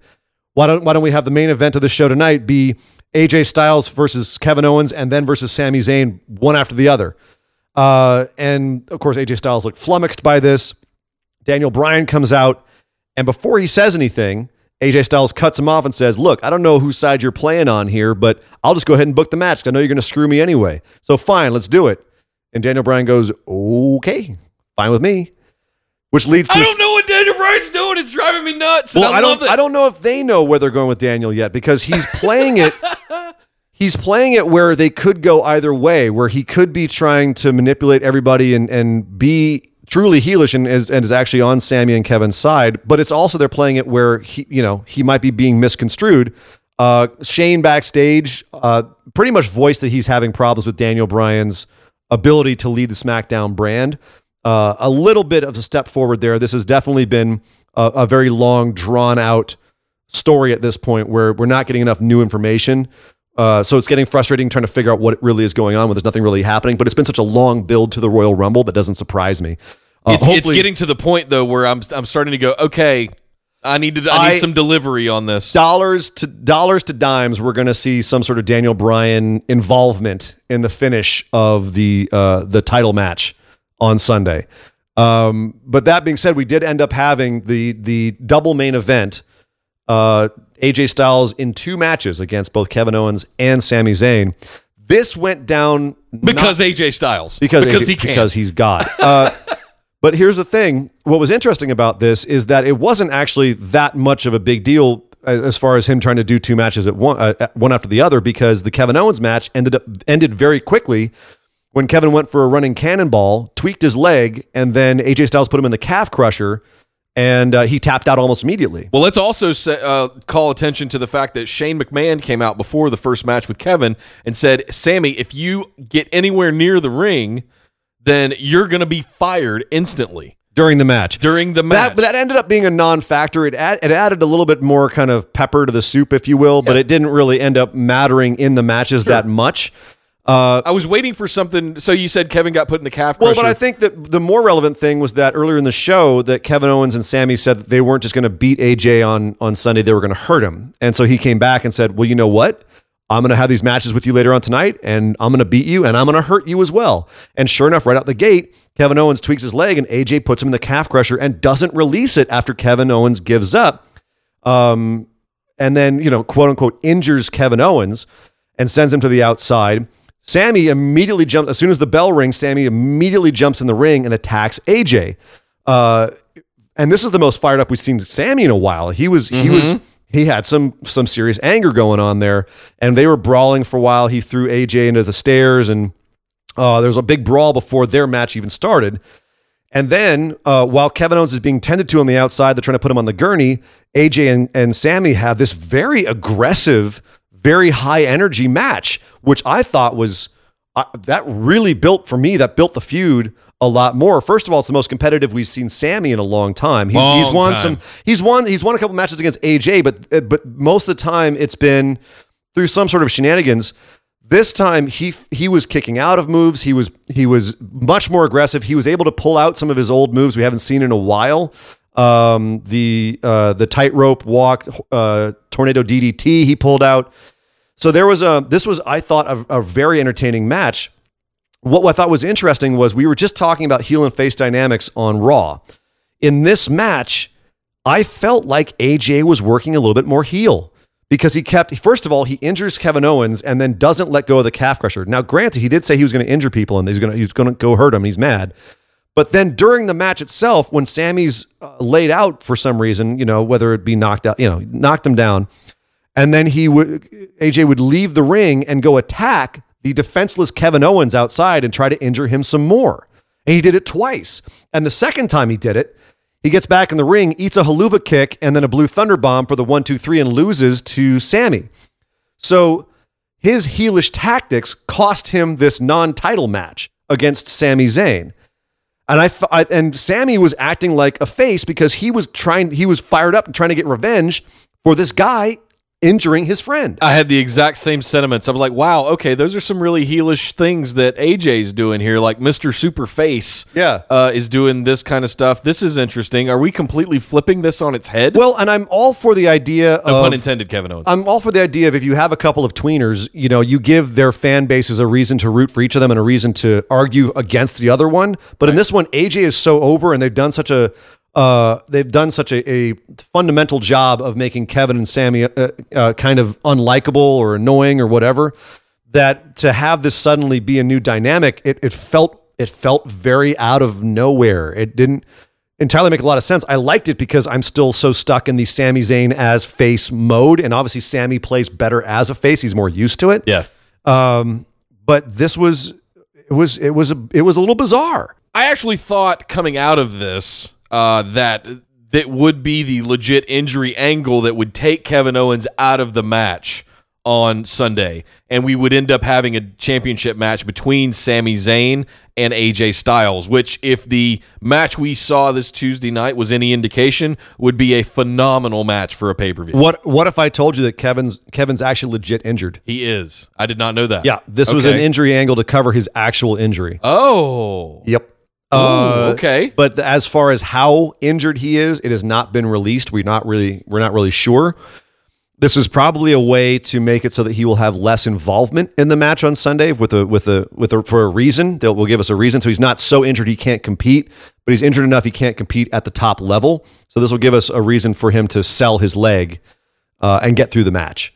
So that is from what I understand the reason for this particular booking. Well, hey, speaking of Sunday and the championship match, let's head over and talk about our Royal Rumble picks. Leading off with what we think so far the pre-show will be Ascension facing off against The New Day. But wait, that will not be the pre-show. You know how I know that? How's that? So I went on YouTube and I watched Fashion Files because that's the only way to watch Fashion Files anymore.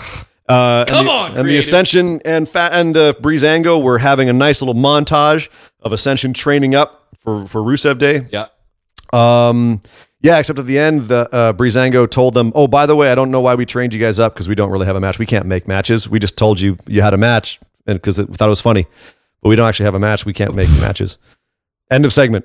Okay, so is it going to be Bludgeon Brothers and Rusev Day? I have no idea. The only matches that have been announced are the ones that we're about to go over, and that the number one we have to talk about is the 2 out of 3 falls for the SmackDown Live Tag Team Championships, the Usos versus Chad Gable. Shelton Benjamin. Who do you have for this one, Nick? Oh, God, this is tough. This is so tough. The Usos are such strong tag teams. Chad Gable is an amazing wrestler, and Shelton Benjamin is not exactly fan. He's not chopped liver either. Shelton's not there yet, though. What? What do you mean there yet? He's not Usos Chad Gable level yet. He's been there. Not for me. Oh my. In a 2 out of 3 falls scenario, I think the chemistry between the Usos holds sway and the Usos retain. Very, very close, small margin, though. You know what? I tend to agree with you. I think that it's not time yet for Gable and Benjamin to have the championships. I could see an upset here, partially because of the DUI thing, if they're feeling like being petty, or if they want to shake up the tag division. But I tend to agree with you. I don't think Gable and Benjamin are quite there yet. I'm not going to say I'm 100% convinced it'll be the Usos because I'm not at all. Like me you said, either. it's to be very fair, close one. Yeah. But just to be safe, I too will pick the Usos. All right. Well, hey, over on the Raw side of the house, we've got another tag team title match between Seth Rollins and Jason Jordan facing off yet again against The Bar. Who you got?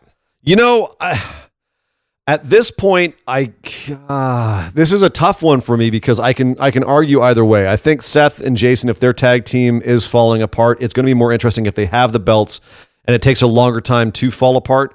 Or if they want to jumpstart it, they can have them lose it now. The problem is that the Bar and them have been going back and forth for so freaking long. I don't know how many more matches we can have between the two. So either Seth and Jason drop the titles here and continue their little feud somewhere else, or the Bar take the titles and then start a feud with somebody else. Although I don't know who that would be because they don't really have anyone else in the Raw tag division right now. Gallows and Anderson. Possibly Gallows and Anderson, yeah. But again, you could also have Gallows and Anderson versus Seth and JJ. That feud could go on for longer and end up in a match at WrestleMania between the two of them. Yeah.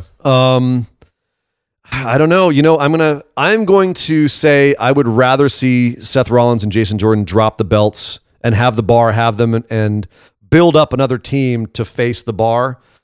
I'm going to pick the Bar. I'm a coin flip on this match. I'm just going to pick the Bar for sake of argument. There's one thing that swayed me to agree with you and pick the Bar to take the titles here.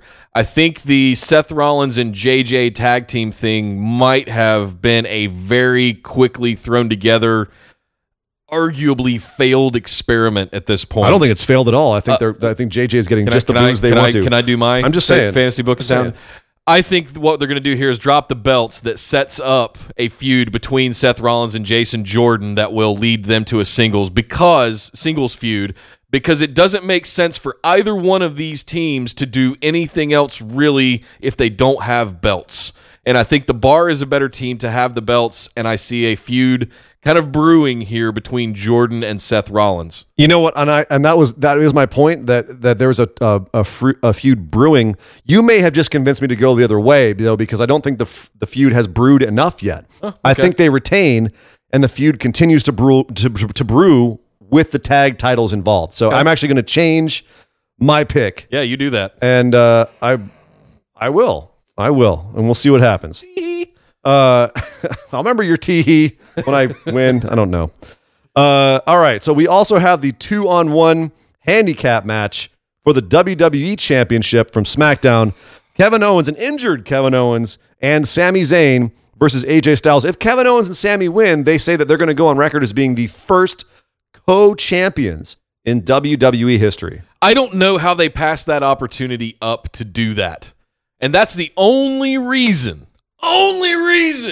I could see for something that kind of monumental that they would ever take it off of AJ Styles at this point. I could not agree more. Prior to 3 months out of WrestleMania, how are you going to do that? So, yes. And if Kevin Owens is legit injured, that now sets up a Zayn and Styles run to WrestleMania.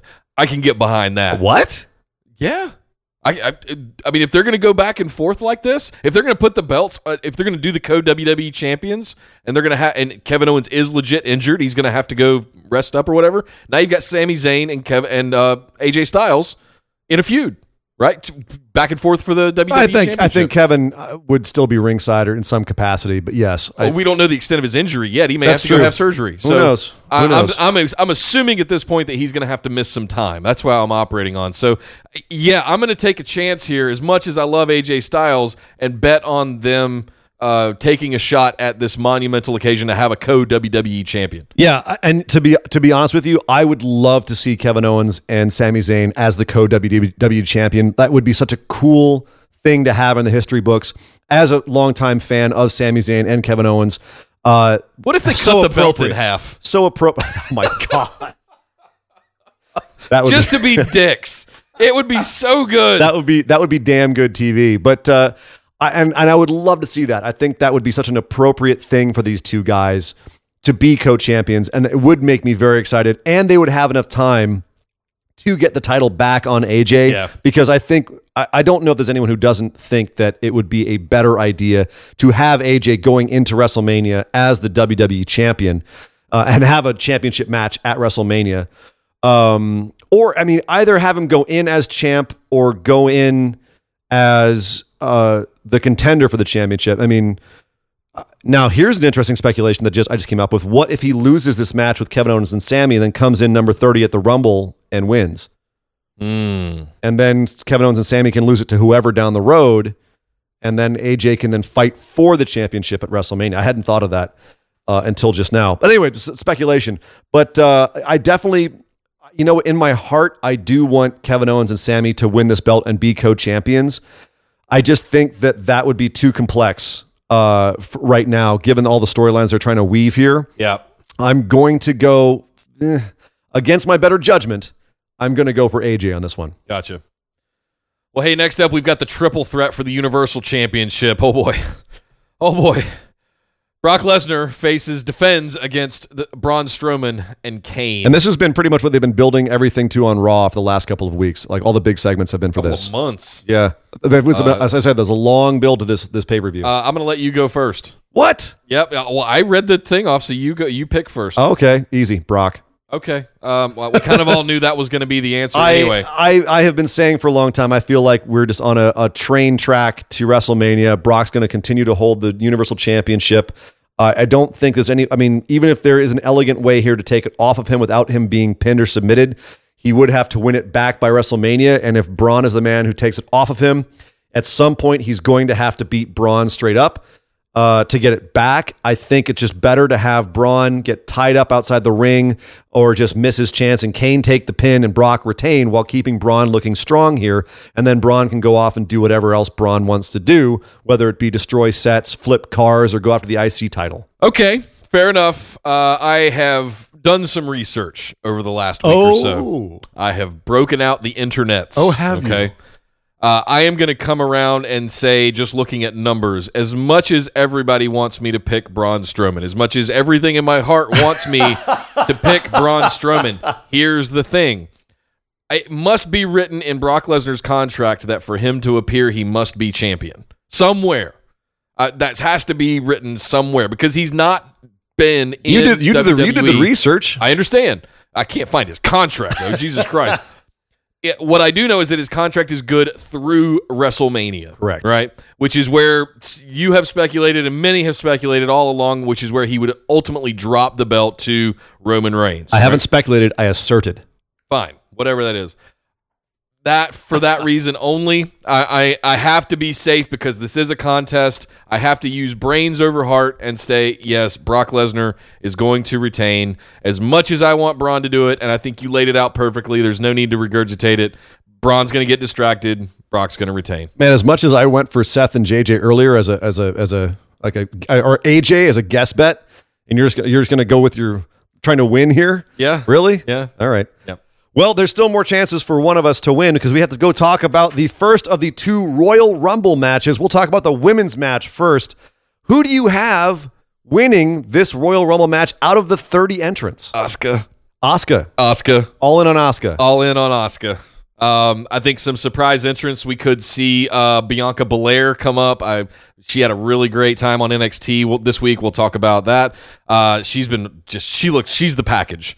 I wouldn't be surprised if we saw some other NXT ladies show up, and I wouldn't be surprised if we had 2 or 3 what you would call legends show up just to be able to be in the ring. You know, you could throw a Trish Stratus in there. You could throw a Beth Phoenix who's been calling matches for the Mixed Match Challenge, making her presence felt again. So there are some that are there. As far as winning, though, for me, it's going to be Asuka. You know, and here's the thing. I actually think that would be the best case scenario, especially if here's what I was thinking earlier is if Asuka wins the Royal Rumble, gets a title match at WrestleMania, main event title match at WrestleMania, wins the Raw Women's Champion between now and then you have a champion versus champion match, Asuka versus Charlotte at WrestleMania. Oh. Not for the titles, for Asuka's streak and for Charlotte's dominance of the women's division. Stop it. I think that is the best case scenario for the women's division. Now, that being said, that kind of precludes any other meaningful women's match on the card. If you have 2 championships, you can have 2 championship matches in the women's division at WrestleMania. And I think on a show that's going to be that big, that's probably a more attractive proposition in terms of filling the space. That being, and having more women's matches on the card because that's going to look better. But I really think the Asuka Charlotte champion versus champion scenario is the most exciting. That being said, I'm going to go out on a limb here because I'm throwing all kinds of caution to the wind on this episode. And I'm going to say that Ronda Rousey is going to come in and win this Royal Rumble. What? Even though she did just say on Twitter that she's heading to Colombia or somewhere to film a movie and will not be there at the Royal Rumble. That's, you can't believe that crap when it comes to kayfabe. So I'm going to go way out on a limb. You lost your damn mind. I have lost my damn mind. Oh, boy. But you know what? But again, realistically, I hope Asuka wins. Oh, okay, fine. I mean, I said Ronda Rousey. Is there any other surprise entrants you think are going to be there, like a Trish Stratus or? Well, I said that. I think some legends might be there.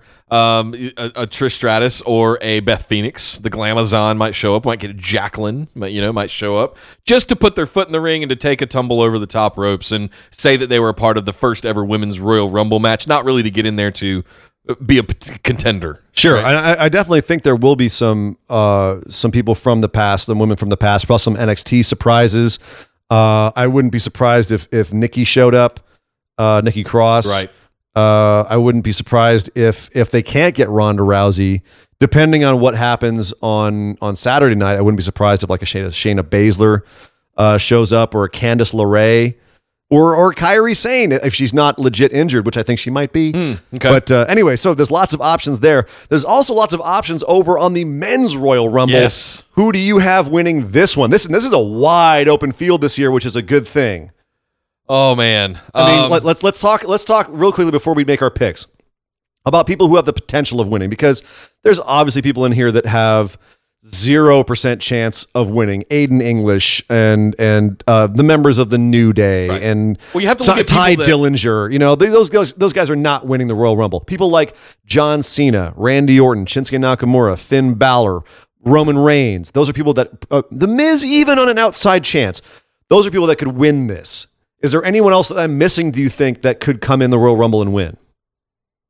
Baron Corbin You think Baron Corbin could win? could. He has in the past. Really? Could. I'm not saying he's going to. He could. I'd say he's a less chance than the Miz, but yeah, he's definitely not a 0%. I'll agree with you on that. I think I made my pick a few weeks ago. I think back before New Year's when I started really laying stuff out, and I think John Cena is going to win the Rumble. It's a stretch, and I think he needs one last championship match. I don't think it's going to be the Brock Roman match. I think it's going to be on the SmackDown side to get his 17th. But I think John Cena is going to pull this off and have his 17th championship win at WrestleMania. That's my thought. And I think that would not be the worst choice they could make. The worst choice they could make would be Roman Reigns. Yeah. Because at this point, they can still have Roman win Elimination Chamber and get a title shot at WrestleMania, and they don't have to have him win again in the Royal Rumble for what, the third or fourth time in 5 years? If he or Randy Orton win another Royal Rumble this weekend, I'll flip a table. If they haven't learned their lesson from the last time that Roman Reigns won the Royal Rumble in Philadelphia, where The Rock got booed, they were so mad at Roman Reigns winning, they booed the frickin' Rock while he was holding up Roman's hand. If they haven't learned from that, if they're going to come back in here, be bullheaded, and say, like with the XFL, we're going to try this sucker again until you like it, they're going to burn the building down, and it's going to do it will do irreparable damage to Roman Reigns going into WrestleMania if they try to force that down our throat again. I think Roman Reigns would be the least positive winner they could have. Baron Corbin could win, and it would be a better reaction than Roman Reigns. Yes. At this point. You know what I mean? I think Randy Orton also would get a better reaction than Roman, although he did win last year to kind of a meh, like at least it wasn't Roman response. But I think that 2 years in a row, we'd be getting closer to the Roman level of response. People go, oh, Randy again. Yeah, great. Great. Way to build a new star. I think that John Cena, your pick, I think would be a option that would not go over as poorly as Randy Orton or Roman Reigns, but it wouldn't be, no one would be ecstatic about it. Yeah. It would be kind of like Hogan winning it for the third time. It's just kind of like, great, whatever, fine. Because we all know what that would mean. As you said, it's John Cena going for his record number of championships. Yep. So that is more of a compelling story than anything you could possibly get, frankly, out of Randy Orton or Roman Reigns going into this.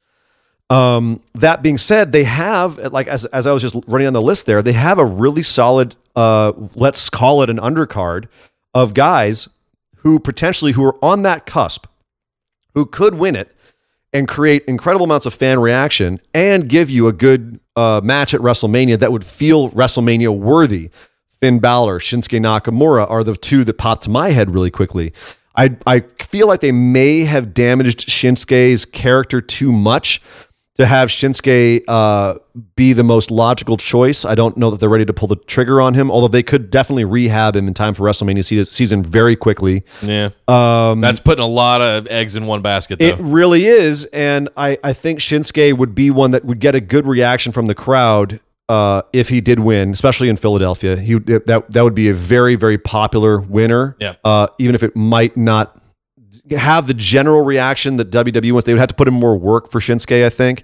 But they would have to, frankly, I think it would be less work than the damage control they'd have to do if they let Roman win. Finn, I think, is the most likely of those undercards because he's poised at the place where he's almost been given that major superstar push. You know what I mean? He's almost there. He's been getting a little more love lately ever since the whole fiasco with Kane. I think that they positioned him now with the Balor Club where you can have a compelling story going into WrestleMania if he decides to go against AJ Styles, which I think is the conventional wisdom. I don't know. I think I would, as a mark, I'd prefer Shinsuke Nakamura, but I'm going to go with my pick being Finn for the Men's Royal Rumble. Wow. Okay.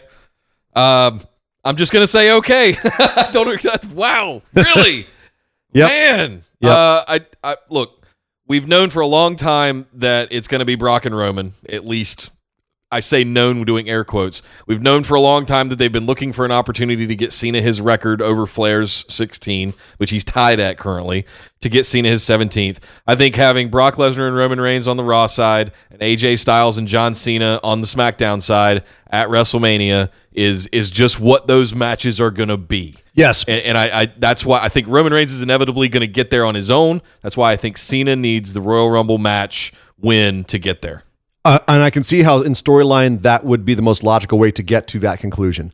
And never let it be said that WWE is anything if not short-sighted. Yeah. And that would be the most short-sighted booking I could possibly imagine is let's give this guy who's now officially a part-timer a WrestleMania win over the guy that should be the immediate future of our company and not elevate the guy who should be the future of our company, AJ Styles, by having him have a win at WrestleMania.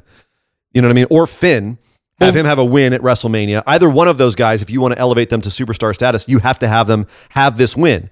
John Cena doesn't need another freaking win. It would be a feel-good moment that would be dissipated within 6 months, and then you're left with a whole bunch of other people who feel less because you didn't give them the opportunity in that one instant to feel bigger, to be bigger. And I think that if John Cena wins this Royal Rumble, it's WWE once again shooting themselves in the foot and being wildly short-sighted and living in the past as opposed to planning for the future. Yeah, but it's just two big check boxes we have to check off this year at WrestleMania.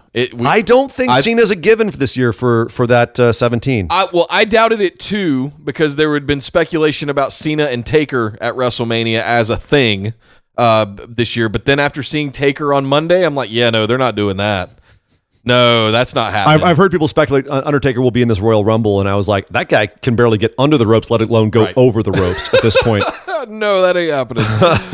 Well, Ian, who do you think is, we did this for the ladies, who's going to be some surprise entrants for the men's side? I've got two names that I am 90% to 100% are going to be coming out as surprise entrants and people you don't expect.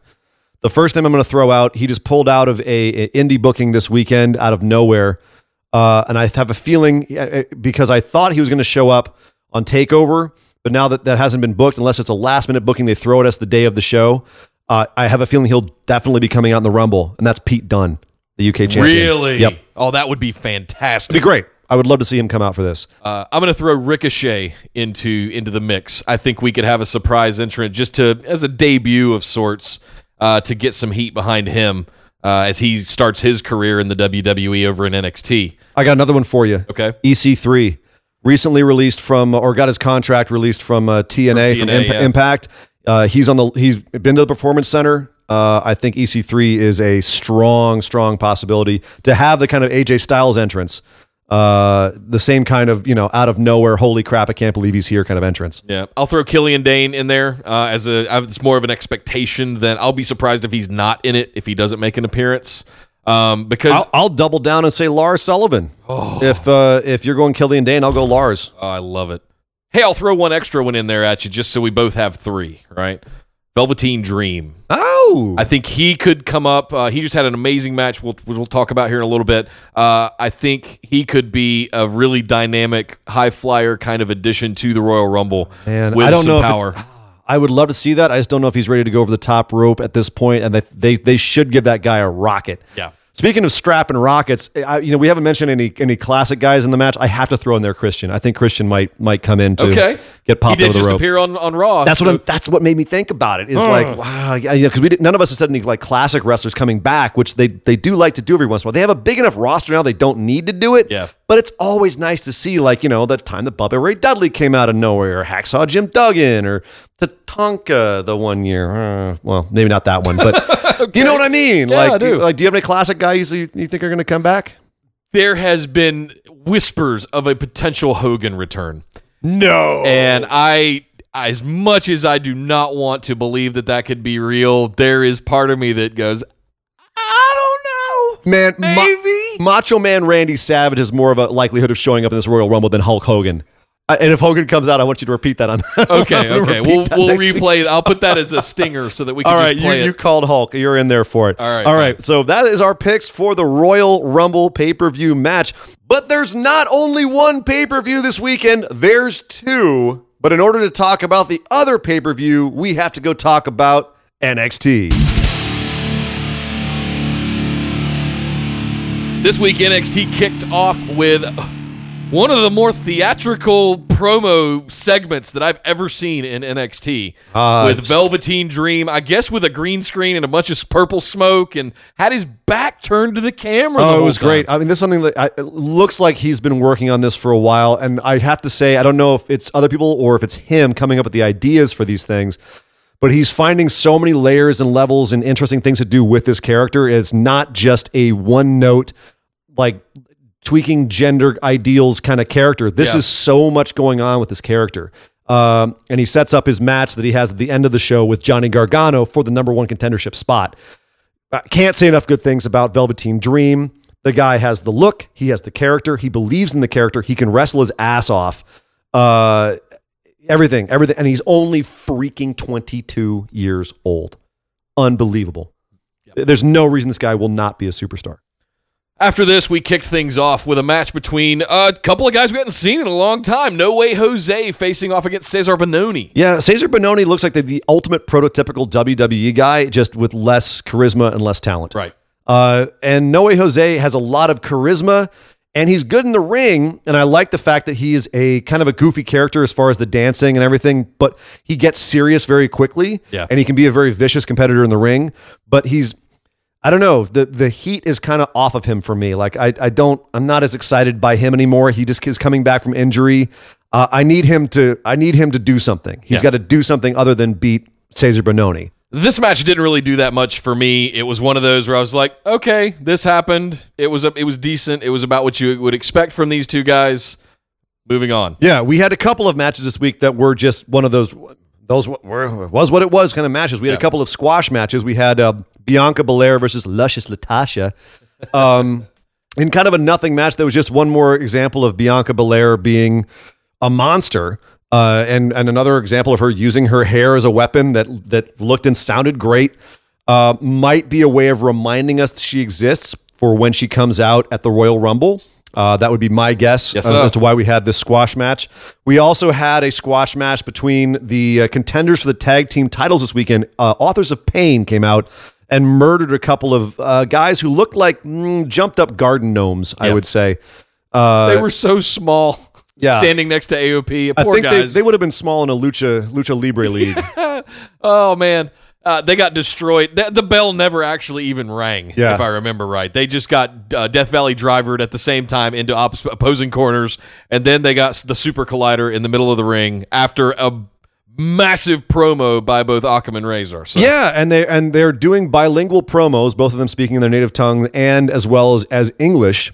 And they don't have to say much. They both are great looking on the mic, and they give very simple sentences. We're coming for you, blah, whatever. I cower in my chair when they yell at me. I think it's Razor who's the Punjabi guy. Yeah. His face when he's giving those lines, man, he emotes something pretty.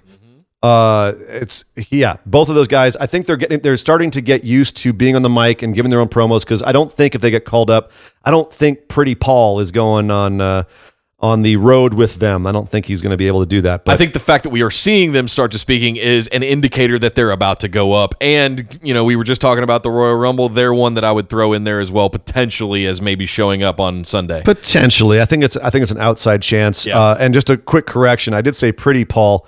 I meant to say Pretty Precious Paul Ellering.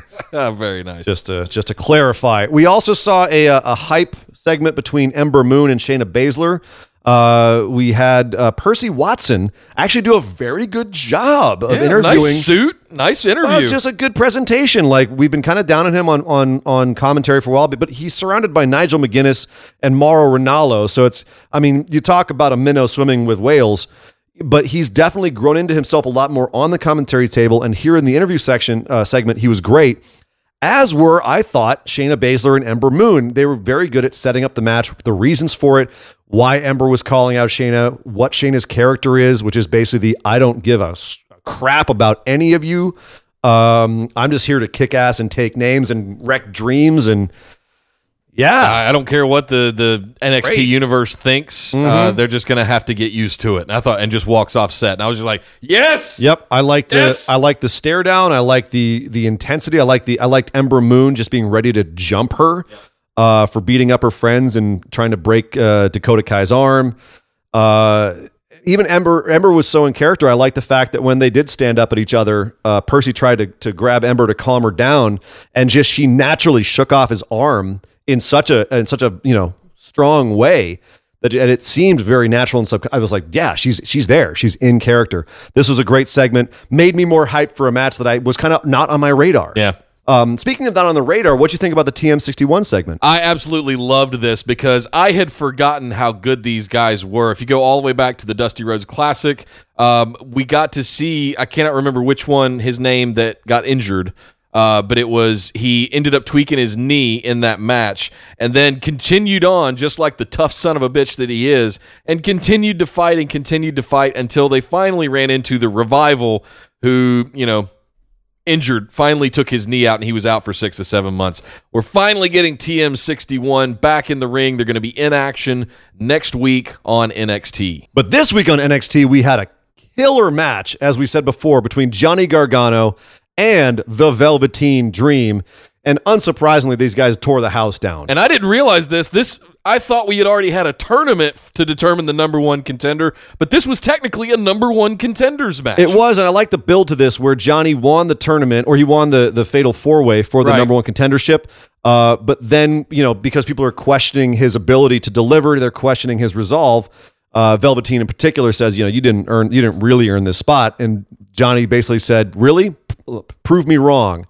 And gave him a title opportunity last week in a very well done segment where Regal even said, I would advise Johnny not to do this. It's great. It builds, but it's Johnny wrestling, and of course he's going to. It builds into Johnny's awesome babyface character. Yeah. We were bitching while we were watching this match that the main roster cannot build good baby faces. Yeah. Whereas NXT seems to be able to do it without even trying. They excel at it. Yeah. They excel at it. You had excellent babyface after excellent babyface in NXT. And Johnny Gargano is just the latest iteration of that. A babyface that even jaded wrestling fans can cheer unironically and really get behind. He brings that classic white meat babyface fire to the ring. He's a competitor, and it's going to be so much better when on Saturday, when what I think is going to happen happens. It's going to be such a great completion to this story. But anyway, yes, Velveteen and Johnny had a fantastic match. Johnny pulls off the win after eating some monster moves, including a top rope Death Valley driver from Velveteen Dream. This is a great match. Psychologically, I started off with some killer mat wrestling. The crowd was hyped for it. Yeah, another killer main event on an NXT weekly show. Well, where does this leave us going into TakeOver then? Well, as far as Johnny Gargano, they got confronted by Cien Almas after the match, and we reestablished that, yes, he and Cien do not like each other at all. They have a long history of not liking each other, and this will be a killer match come Sunday. The only question I had coming out of the show is, didn't we have a whole thing where Lars and Killian Dane and Roddy Strong all challenged each other? Yeah. Didn't that happen? I guess that's going to happen next week, or I thought it was going to be part of TakeOver. I thought it was going to be part of TakeOver too, but yet we have the card, and the card does not say anything to do with those three guys. So, yeah, I guess we'll just have to go take our picks for TakeOver right now without them. Well, speaking of TakeOver, let's look at the first match. Cassius Ohno facing off against Velveteen Dream. Yeah, this was put together after the NXT show was taped this week. Cassius came in and talked some smack to Velveteen, to which Velveteen basically said, bring it on. I'm looking forward to this, though. This is basically trainer versus trainee at this point. Yeah. That's Cassius's role, I believe, now. Tough enough, revisited.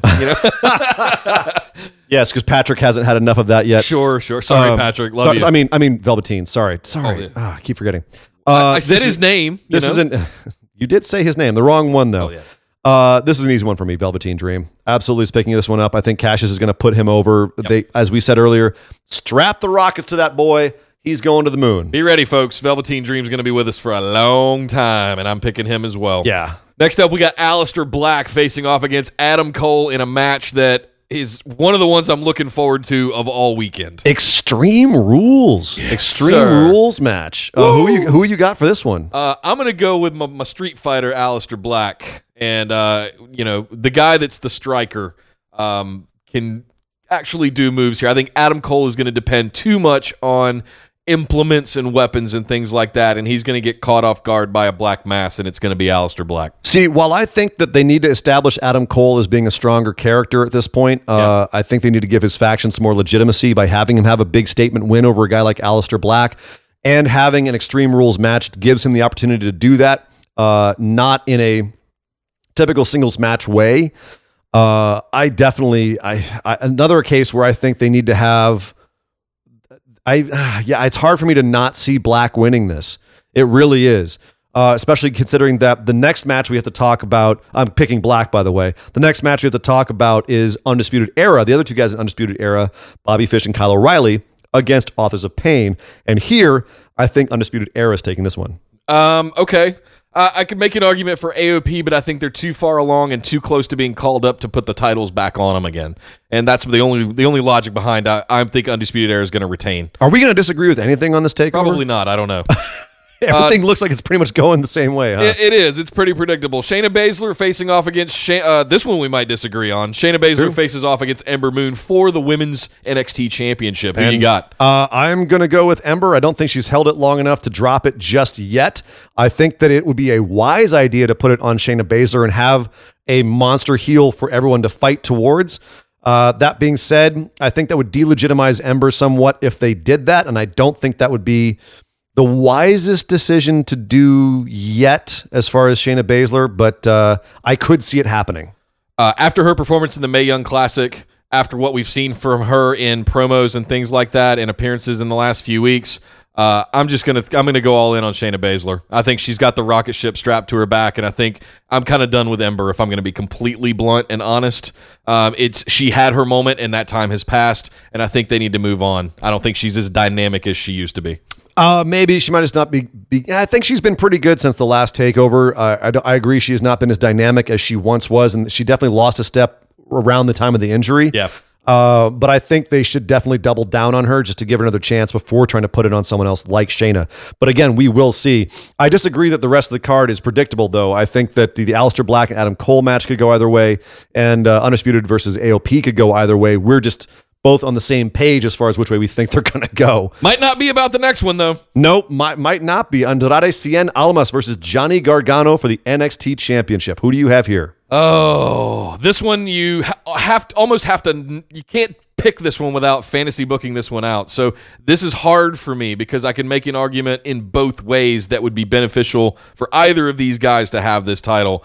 But the absolute build on Johnny Gargano that has been happening over the course of the last 2 to 3 months, if not longer, makes me want to believe that they are going to deliver it and finally just land that plane exactly where they've been driving it to. But they're not going to do it. They're not going to do it. Cien Almas is too freaking hot with Selena Vega right now. Cien Almas retains. They're just not going to do it. For a second, you had me. For a second there, I thought you were going to pull the trigger on a Johnny Gargano pick, and I was going to have pulled this one out. But no, I have to agree with you. It's absolutely Cien Almas. You were saying that the build made you believe it was going to be Johnny. Honestly, as kind of a cynical wrestling fan, I guess, the build is what made me know that's no way Johnny's That's exactly why they're not going to do exactly. it. Yes. To me, it's one of those situations where the most predictable outcome in this scenario is probably the best outcome. Everyone is predicting that in this match, Ciampa will return. That bald bastard Ciampa will return to ruin Johnny Gargano's chance at this title and restart that feud. We've been saying it here on the show for weeks. To me, that is the most predictable outcome and also the best outcome. I don't mind. For instance, this week, Johnny Gargano versus Velveteen Dream. At no time did I think Dream was actually going to win this match. Right. But I enjoyed the whole match the entire time, and I still loved it when Johnny won, and I was all in on it. If what I think happens in this match happens, it will be predictable as hell, and it will be such an awesome payoff that I will love it. I will love being told a story that I saw happen, like that I knew was going to happen. Yep. I don't mind that. Just give me a good goddamn story. And frankly, that is the best story to tell here, is to have Johnny Gargano fight against all odds to get up to this shit heel, this bastard heel with his little weasel on the outside of the ring, taunting Johnny Gargano and throwing DIY shirts at him during their previous encounters. The guy that beat Johnny twice after he got kicked to the curb by Ciampa before, and Johnny fights his way back into this match, and just as he's about to rip the title from Cien's hands, just as he's about to get that 1, 2, 3, that bastard Ciampa comes out and steals away his moment from him. That is good storytelling. I will mark the F out. I just marked out telling that story. Right. What can I say? I'm a mark for good storytelling. Speaking of good storytelling, we need to head over and talk about 205 Live. Yes. Did you happen to watch it this week? I did not. Okay, did you know what happened with Enzo's title? I know that due to him being fired, that it's up in the air now. It's been relinquished. The words they use. So Daniel Bryan, interestingly enough, was doing some announcing over on SmackDown, on 205 Live instead of SmackDown. He was on there discussing the whole situation. He said that Enzo has, quote, abdicated the title, and the title is now in abeyance, basically meaning vacant. That bastard Vacant has once again taken another title. Probably the biggest title winner of the modern era is good old Vacant. So it's a vacant title. Basically, we're going to wait and see what's going to happen, because 205 Live is going to announce a new GM next week. Oh, really? There will be, because WWE can't do anything without an authority figure. Right. We're going to have a new GM over on 205 Live. And you already are having a bunch of the superstars kind of vie for who it's going to be. You've got Akira Tozawa doing a great Vince impression, saying, "You're fired." You have Drew Gulak, of course, already throwing his hat in the ring. Oh, I would love for Drew Gulak to be the GM of 205 Live. It'd be a little John Laurinaitis-y, but Gulak's such a great character. I think it will be someone who's not currently involved in 205 Live, but I'm very curious to see who it will be.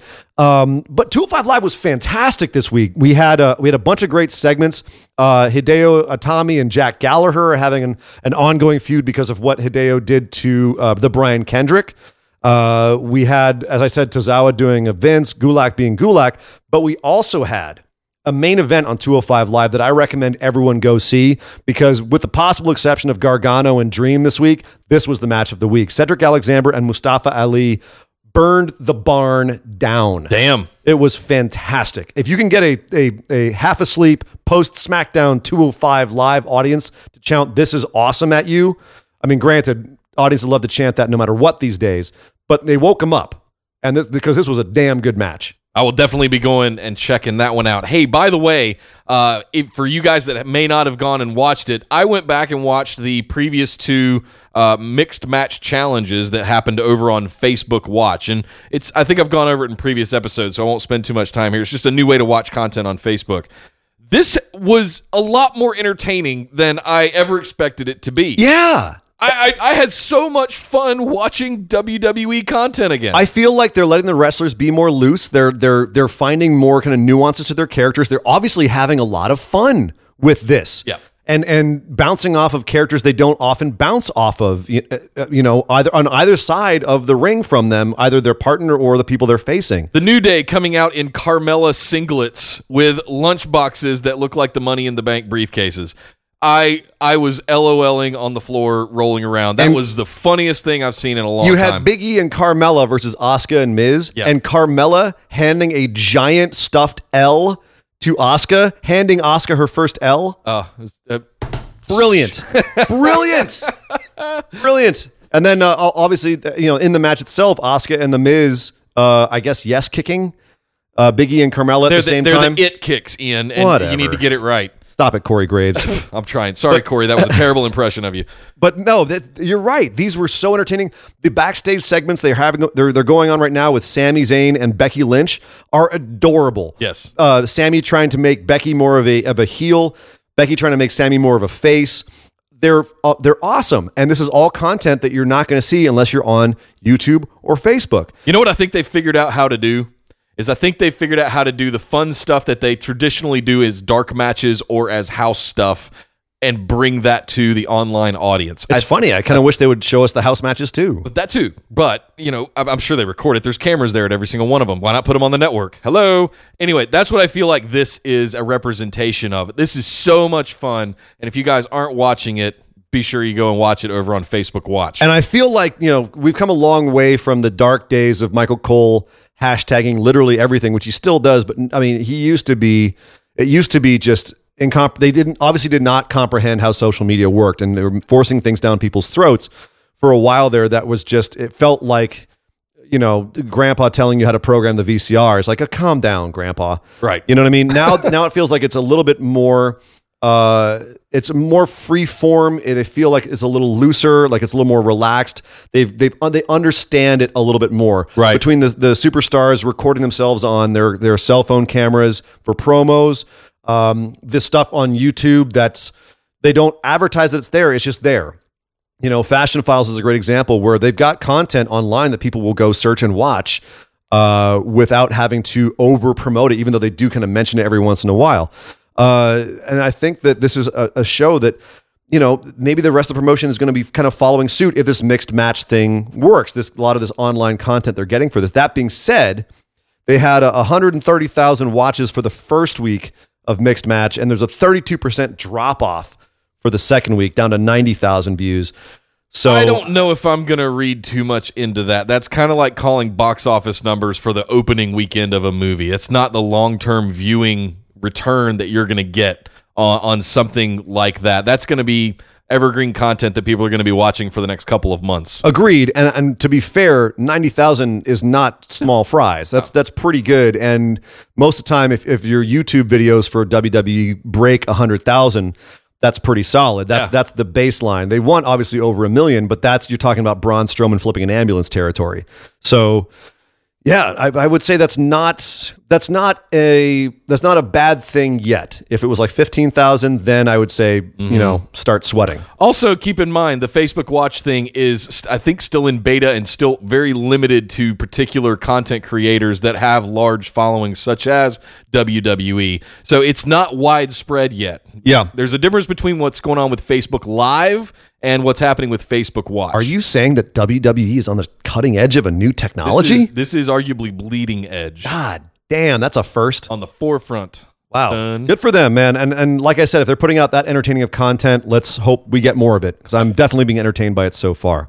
Speaking of being entertained, I can't get out of the show this week without talking about what's going on in New Japan. They're having Fantastica Mania. It's their crossover with CMLL, with a Lucha Libre promotion. They bring in a bunch of the Lucha guys from Mexico to Japan and have just this big Japan-Mexico love fest. And it's so freaking awesome. Okay. As a lover of Lucha Libre, as a lover of Japanese wrestling, it's like having peanut butter and chocolate in the same ring. Oh. It's so good, Nick. It's so good. And you're getting cool moments like, because when they send the guys out on excursion from New Japan, most of the time they'll send them to CMLL and they'll work in Mexico. Sure. So a lot of these guys have deep ties to Mexico and Mexican wrestling. Los Ingobernables, yeah. Ingobernables came from Mexico. And in fact, the founder of Los Ingobernables, Rush, was there at Fantastica Mania this year. You had a massive in-ring love fest between Rush and Naito and Hiromu and Bushi. And they all were in there lying in the ring, fist bumping each other and showing off their tranquilo stances, and just it was so much fun and so much fun to watch. And then on the other side of things, you had matches like Dragon Lee versus Hiromu Takahashi, where basically they just spent about 10 minutes trying to kill each other. I heard that they tried to chop each other to death. Pretty much. Okay. And Dragon Lee has actually tried to chop a couple of people to death. Okay. Gran Guerrero and him had a chop fest as well. It just makes my chest hurt. But yeah, no, and this has been a lot of fun stuff. I think the most important thing to New Japan has been, Naito kind of getting reinvigorated and showing off a little bit of a looser side to himself. Yep. After the loss to Okada at Wrestle Kingdom. And the rest is just a bunch of great high-flying lucha wrestling. It's a lot of fun. The only downside is that Satoshi Kojima, who was also involved in this, the guy who I say looks like Bolo Young's less humorous younger brother, he ruptured an ACL. Ow. Which sucks. So he's out for a while. It's too bad. He's one of those guys that doesn't have a ton of years left in his career, but still looks like $1 million in there, and hopefully he can rehab quickly and get back because that dude is always scary to watch. Yeah. Well, hey, over in WXW, there's some news coming out that Jeff Cobb is out of 16 Karat Gold due to his upcoming Lucha Underground commitments. Yeah, they had a big pay-per-view, 16 Karat Gold, over in Germany in WXW. But because they're doing season 4 of Lucha Underground, Jeff Cobb has to go play Matanza. Yeah. But you know who's replacing him in the WXW pay-per-view? Keith Lee. Oh, basking in his glory. Keith Lee will be stepping in to replace Jeff Cobb's not inconsequential boots. Hey, that's not everything coming out of WXW. Did you hear that Toni Storm has won another belt? Another one? Another belt? How many belts does she need? All of them. She has all the belts. Good Lord. Do you talk about somebody with a rocket ship strapped to their back? Toni Storm has. I mean, people say sky's the limit for people that. Asked why she didn't sign with WWF or WWF. Wow, I have watched Raw 25 recently, haven't I? They asked why she hasn't signed with Should we cut that out? Are we going to get sued? WWE. Cease and desists coming soon. Yes. This is why she's off winning belts everywhere else. Yep. Talk about the 5 pounds of gold, the 10 pounds of gold. She's got 20 pounds of gold at least already. She has more belts, I think, than anybody currently on either of the main rosters in WWE in their careers. Just think of the number of belts that girl has won in the last 3 years. Imagine how much her carry-on luggage weighs. Speaking of belts, over in Rev Pro, before we get out of here, I've got to talk about their high-stakes pay-per-view that just happened, their high-stakes event that just happened. The big news coming out of there, of course, the tag belts changing hands. Mustache Mountain, which is, as we know, Trent Seven and Tyler Bate, they dropped the belts to Zack Sabre Jr. and Minoru Suzuki. What kind of team is that? Suzuki Gun, man. Oh, Suzuki, God. They came over and they had apparently a barn burner, another barn burner this week. Great match. Wow. Trent Seven speaking of chops, he got chopped so hard he just fell down dead. Caved his chest in. Yeah, pretty much. Yeah. So that's that happened over in Rev Pro. Also, there was a match at that pay-per-view, Will Ospreay versus Mark Andrews. That was apparently also a sick match. But we can't talk about any more, Nick. We've just talked about too damn much this week. There was a hell of a lot of show. Holy smokes. And we've got so much more next week because we've got our recap shows of TakeOver and the Royal Rumble, plus our regular episodes of Raw and SmackDown discussions, which will be discussing the fallout from those pay-per-views. Guys, I want to thank you first and foremost. I know we went really, really long today. Thank you for hanging in there with us. But hey, we had Raw 25. We had go-home shows for Royal Rumble, and we had to do our picks for 2 pay-per-views this weekend across TakeOver and Royal Rumble. I'm exhausted. We're going to get out of here. I'm winded like Yokozuna after an Iron Man match. No! I'll bring that one back. Holy smokes, that was a lot of show. Thanks again for hanging in with us. If you'd like, come over. You know I'm going to be live tweeting this weekend during both TakeOver and the Royal Rumble on Saturday and Sunday. So come follow us at BWO Podcast on Twitter and hang out with me while we watch those pay-per-views. You can also come join us in the Busted Wide Open discussion group over on Facebook. Post a lot of stuff in there, as well as this show. Ian, where can they find us on iTunes? They can find us on iTunes, and they can find us on whatever podcast app of their choice, but they've got to do something if they do that, and that's give us 5 stars. Click that 5-star button. Yes, sir. Give us a nice review. Give us some feedback. Let us know what you like. Let us know what you don't like. And while I'm talking here, I've got to bring up something that we didn't bring up in the rest of the show. And that is that while you're live tweeting the Royal Rumble, I want to hear what you think about Stephanie McMahon's commentary, because Stephanie McMahon is officially on commentary for the women's match, because you can't have a women's anything in WWE without that woman getting herself over at their expense. Well, on that note, I'm Nick Howell. You can find me on Twitter at DataCenterDude. And I am Sir Ian Dangerous, and I'm falling asleep at the Manhattan Center just like Jim Ross and Jerry the King Lawler did. And you can find me on Twitter at Sir Ian Dangerous. But by God! Will somebody stop the damn match? This show is part of the Orbital Jigsaw Network. For more episodes, subscribe to us on iTunes, Google Play, or Stitcher Radio. For details and show notes from each episode, check us out, orbitaljigsaw.com.